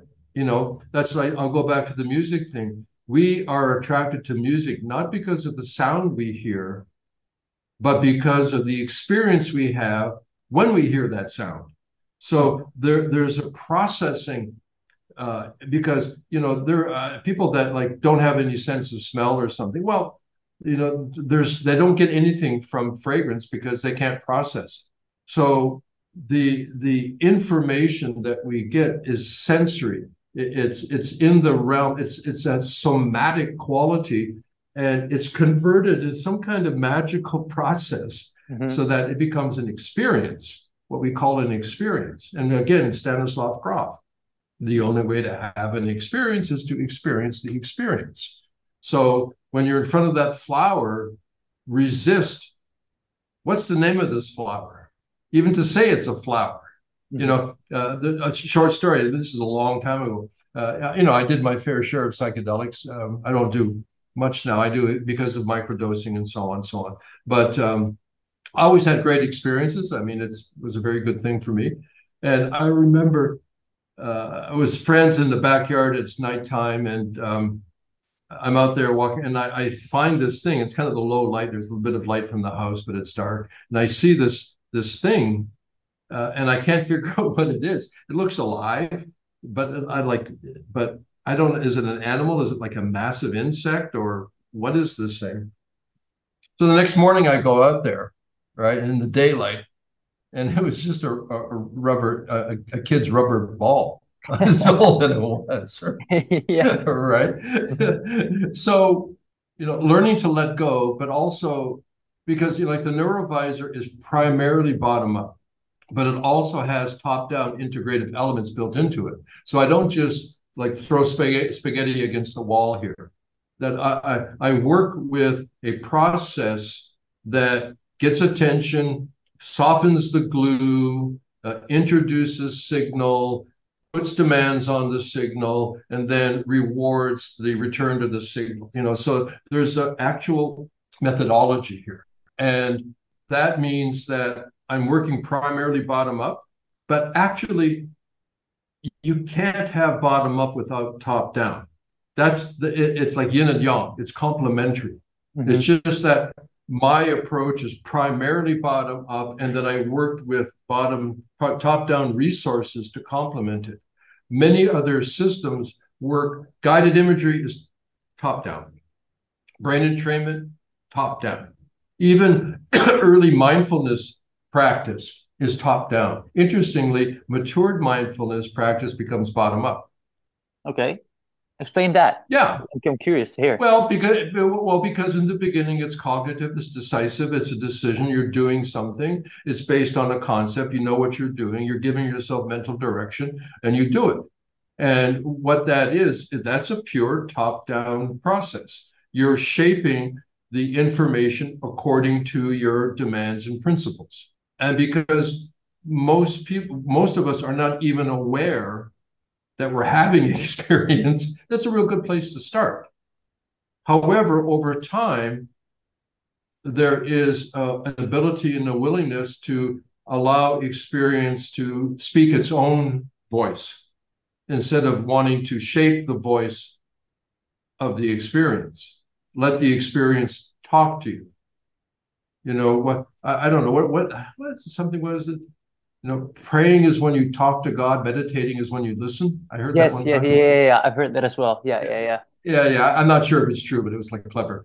So, the journey that I'm on in my life, it's the same as everybody's journey, I guess. But I've had this constant fascination and love and respect for this process of discovery, and not discovery for the sake of excitement, but because it kind of feels like going home.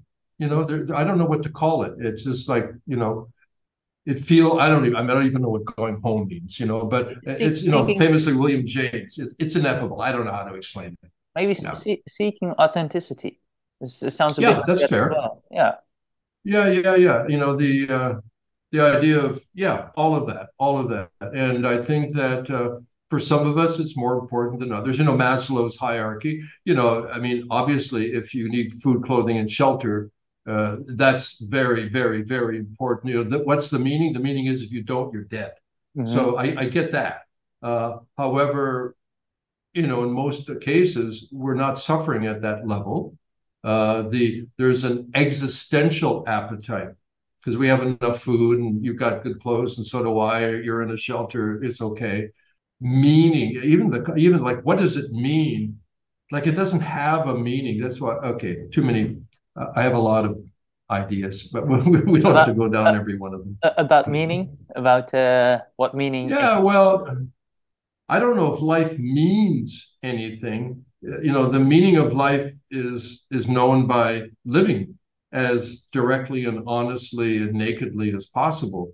And then, we're story-making animals. We love, like the flower, we love to give things name because it makes us feel more comfortable. Mm-hmm. We love to give things names. And even like the unknown, because we call it the unknown, it makes it feel better. What's that? That's the unknown. Yeah, you're right. You're right. I feel better now, right? Yeah. Thinking is not bad. Thinking is what the mind does. The idea of like you shouldn't think. I think you just like thinking is what the mind does.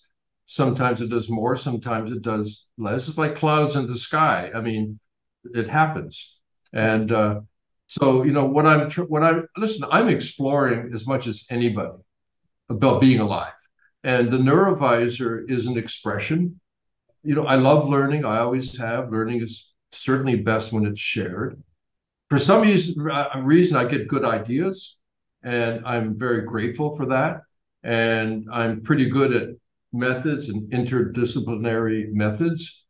So, kind of like I'm doing my best to do my best, because if you're not doing that, what else do you do? Right. I do want to recognize you for doing your best, because this is a device Well, that thank you. has definitely made an impact on me personally. And hearing you speak about what the exact dynamics are of Yeah. the device, and also it makes me understand better what actually happens during a session. Yeah. It's Yeah. funny because before this interview, I sent you a one pager, right, with different topics that I wanted to discuss. Yeah. My top down brain Here it really is. wanted to create some structure around it, so identify I saw that. different topics like top down versus bottom up, brain entrainment versus brain Yeah. engagement. We talked about the fourth state of consciousness. So I had all these like different topics that eventually I was like thinking about some structure, how would they would fit in the NeuroVizr device. But Uh-huh. at some point also during this conversation, I really realized that they're not separate, right? That they're Not quite at all. Not at all. so It's there's they're only one interwoven. topic here. Yeah. It's only one topic. And that's funny because Yeah. that's also I something that I realized like throughout this conversation. I was like, okay, it's not about discussing one topic going to the next. They're really like interwoven. No. Yeah, it's only one brain. It's not like we've got six or seven different ones. Well, what do you think? What are your next steps in the realm of like combining cognitive enhancement with consciousness? What do you think is on the horizon? Um, well, I think a lot of shit is on the horizon. That kind of scares me. I think, so against that backdrop of discomforting change, the COVID 2 year thing, like, oh, I think that there's always need, but I think that the need is likely to increase. There are going to be a lot of different attempts at solving that challenge. I think the resurgence of psychedelics in the popular discussion is not a surprise. I think that we have technical capacities that we didn't have before. I think a lot of people are talking about AI and chat and all these things. So there's a lot going on. I think that I wrote a white paper last year or so, and my great business partner Christian Barman, and it's called Entertainment for a Change, double meaning, because I think that with attention levels being so short and change being so demanding and scary, I think, and life driving us so fast for most everybody, we just don't have time. The traditional spiritual practices and techniques, they pretty much came out of periods when people had a much less demanding time. There was no electricity, going back to that theme. The seasons oftentimes kept you, stuck in your house or whatever.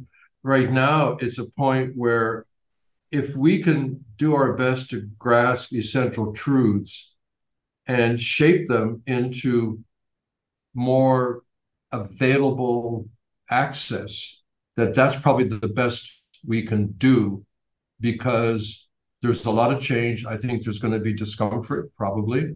Like, how do we navigate that? How do we adapt to that? We could adapt by forgetting about purpose and meaning and just getting loaded and saying, I'll just pass out and wake up in another life or something.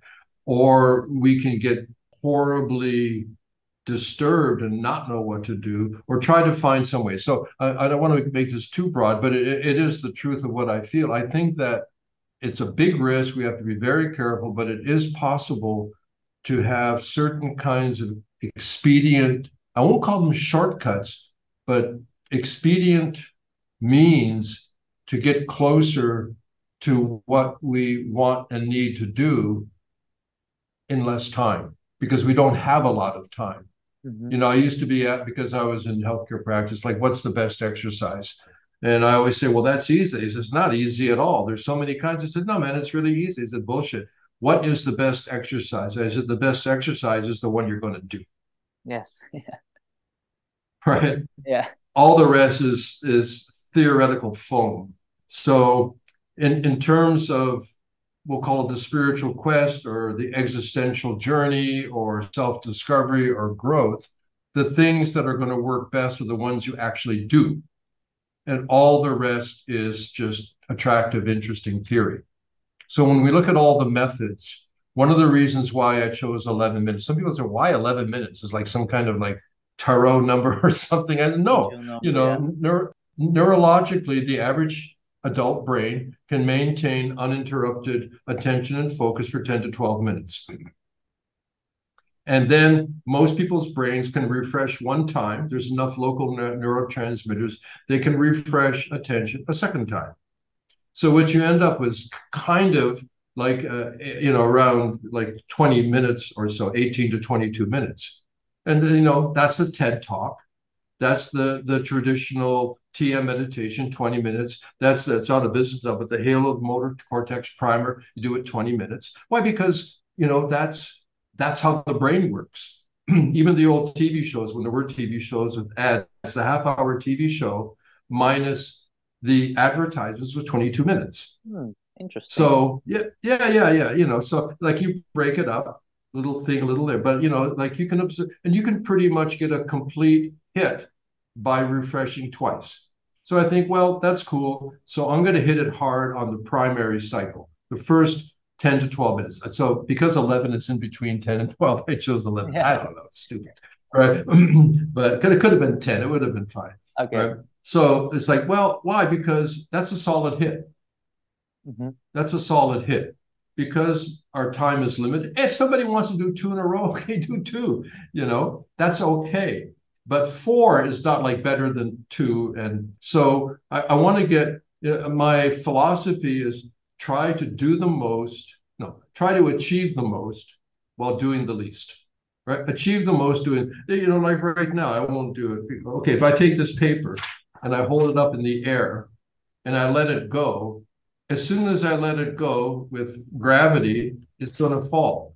It doesn't wait past that threshold. As soon as it hits the threshold, it falls. Mm-hmm. Right? So neurologically, as soon as you hit threshold, you know, drop the barbell. You did it.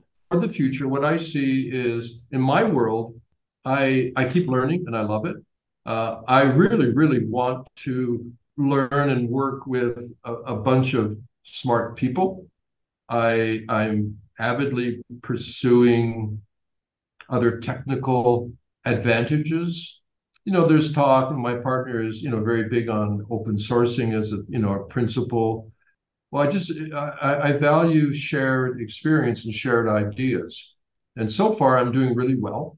But I mean, I fully expect there are people that can do what I do better than me, and I'd like to spend time with them.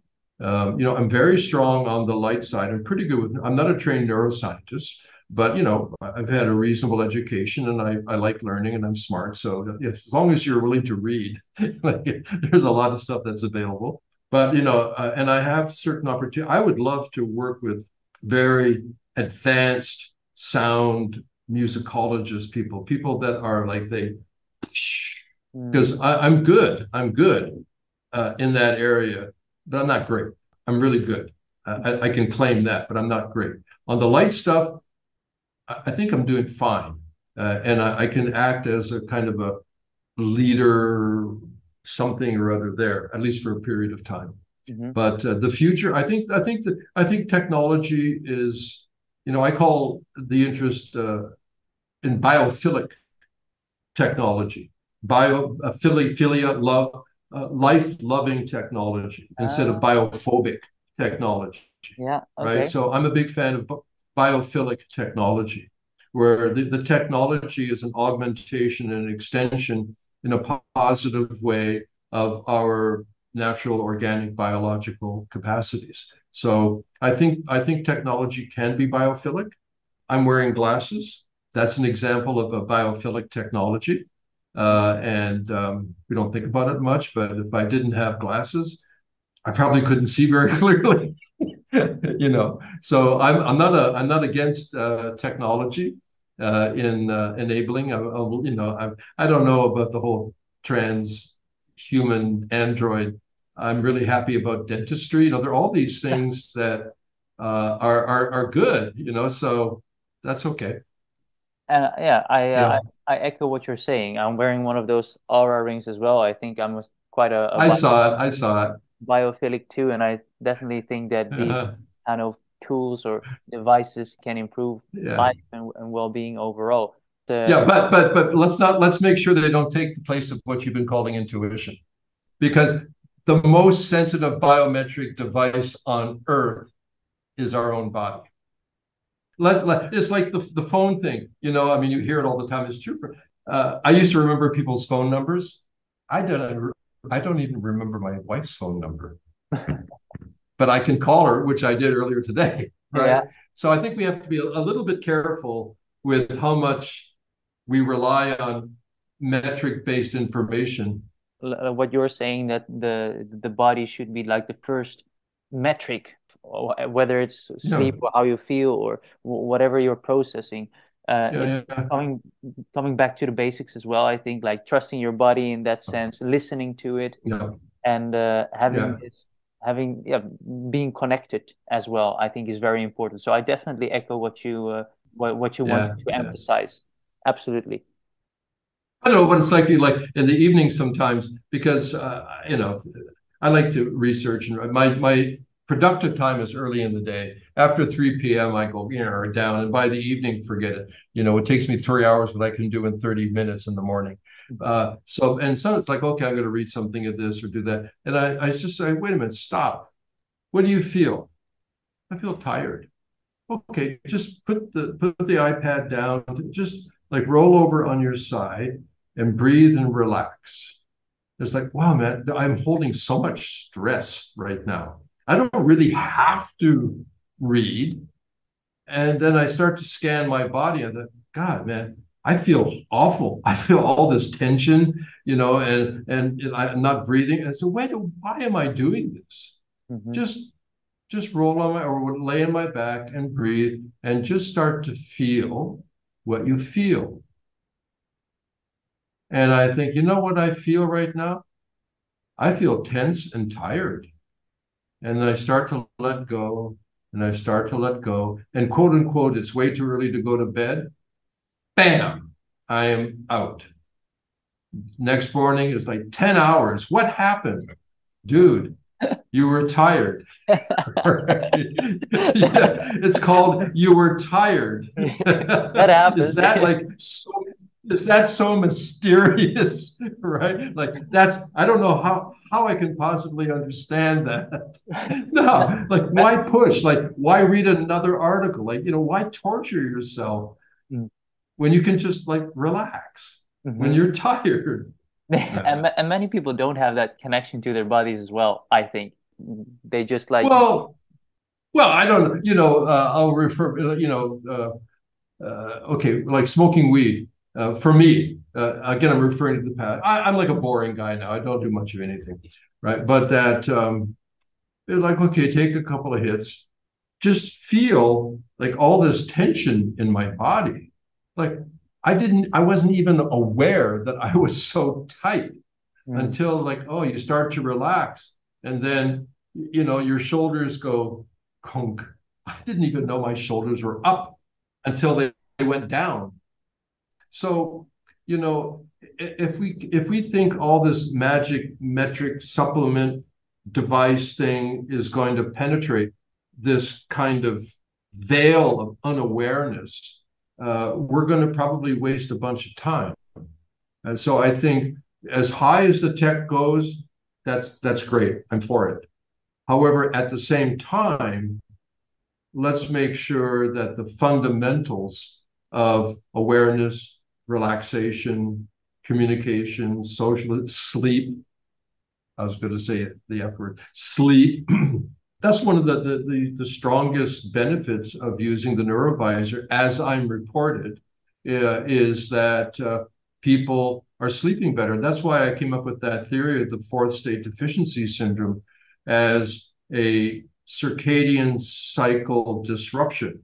And when the circadian cycle gets disrupted in any way, one of the first symptoms of this syndrome is sleep disturbance.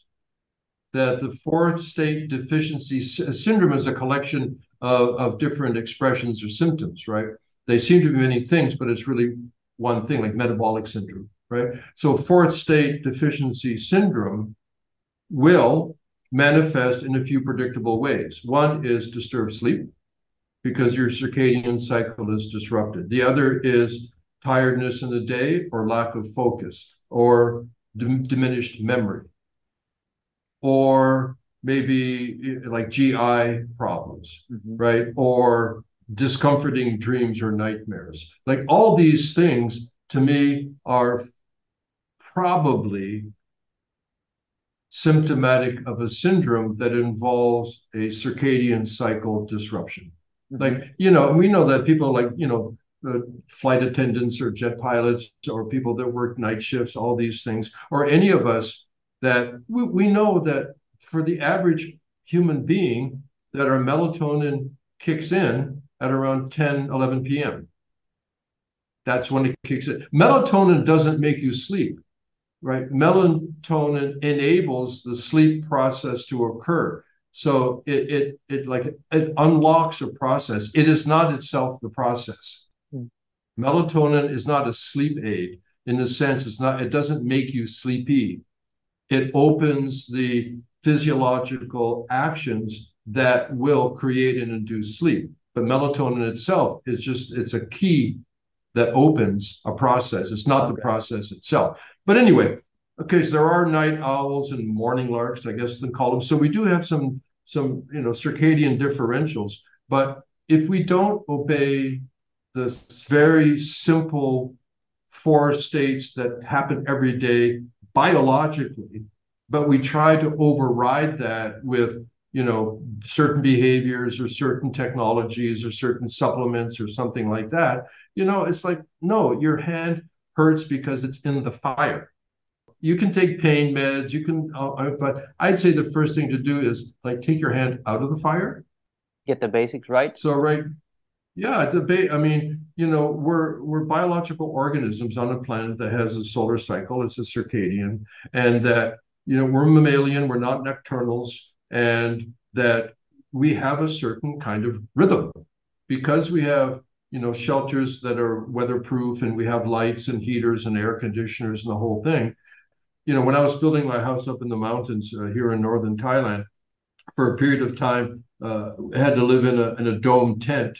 We thought it was going to be for a couple of weeks, my wife and I. Turned out to be 3.5 months. At that time, because I also do wild animal rescue work with primates, Southeast Asian apes, gibbons. Yeah.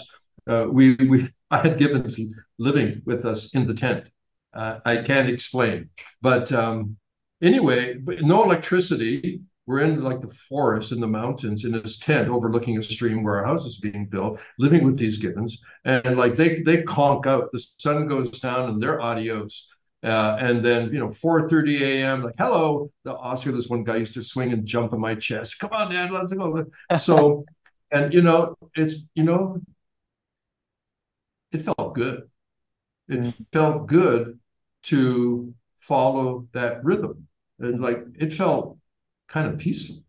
I can imagine. I would say it was like peaceful, except for Oscar jumping in my chest at 4:30. But other than that, so I don't know. I mean, a lot of people are saying this is nothing original. I'm not like insightful or smart because of saying this, and yet at the same time we can avoid it or deny it maybe.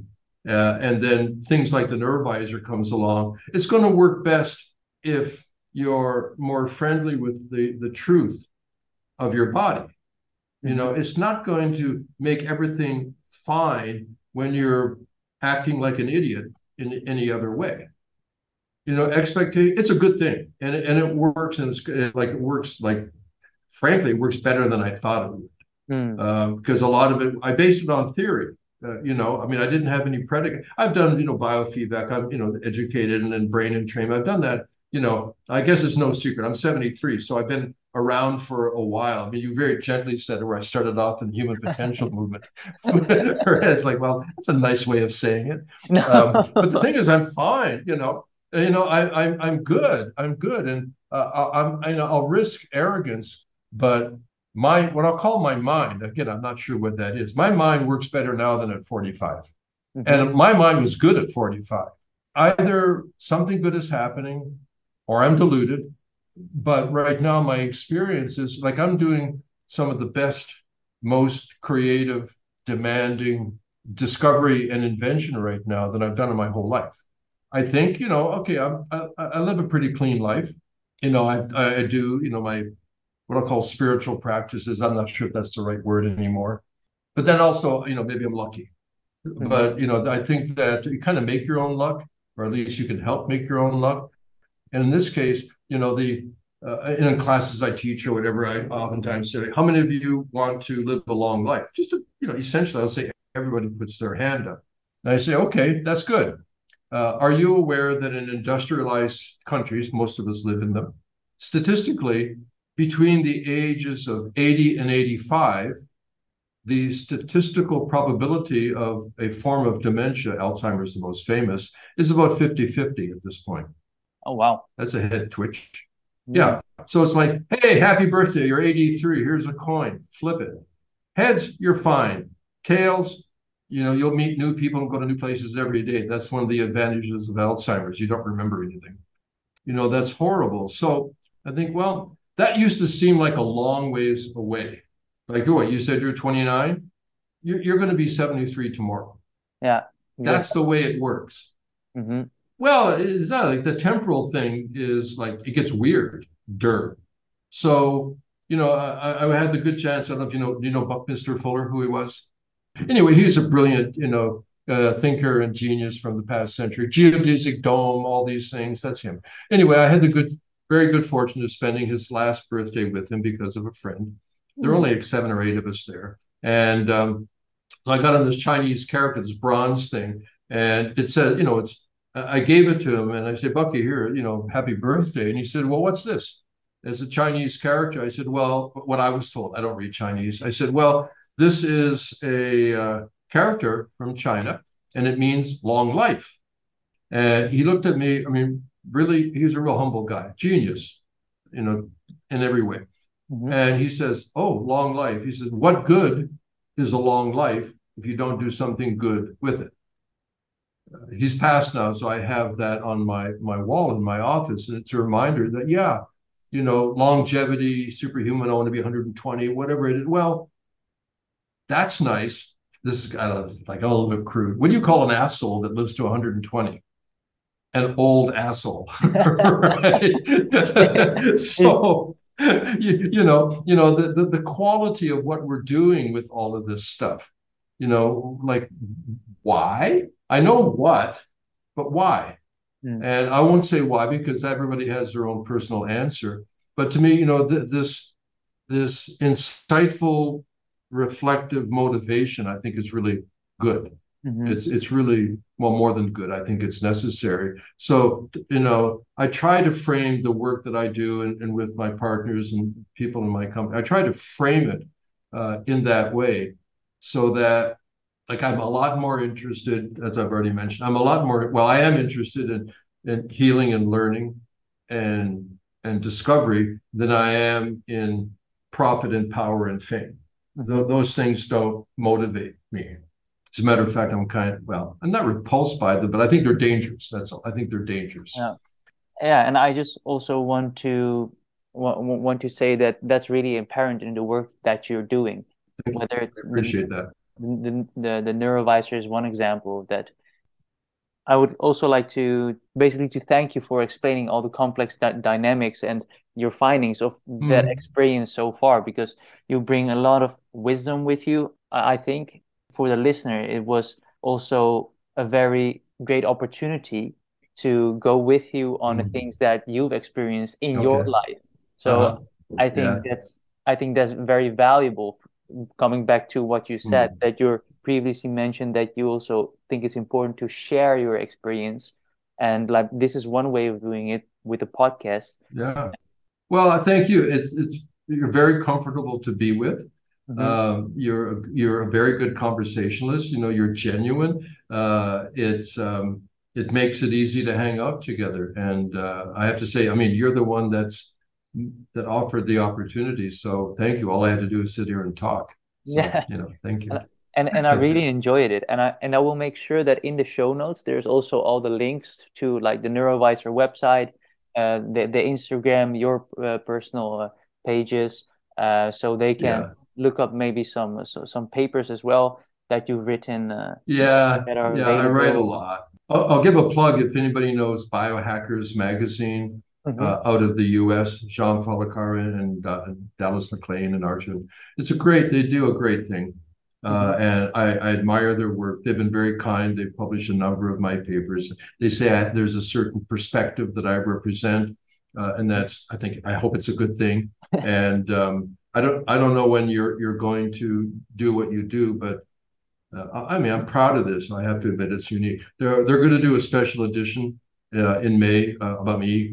Cover change maker, and Oh, wow. the whole thing is like it's interview with me, and I don't know, about six of my papers and interviews that I'm doing. So That's I don't amazing. know. Maybe they ran out of material and they thought they could do one Yeah. edition on one guy. I'm not sure, but anyway, it's a very. I think they do an excellent job. I admire what they do. Hmm. Owner Jean Falakara is I can say more and more of a friend. They do a good thing. Biohackers Magazine. So if your listeners aren't aware, it's a good thing by good people. Hmm. You can check it out. They have digital and real copy. I will make sure to put a link in the description and the show notes as well, so Yeah, they can yeah, look it up. yeah. Biohackersmagazine.com. For the listeners of this episode, I would like to thank you for listening to this conversation with Garnet DuPuis. Many thanks, and I hope to see you at the next episode.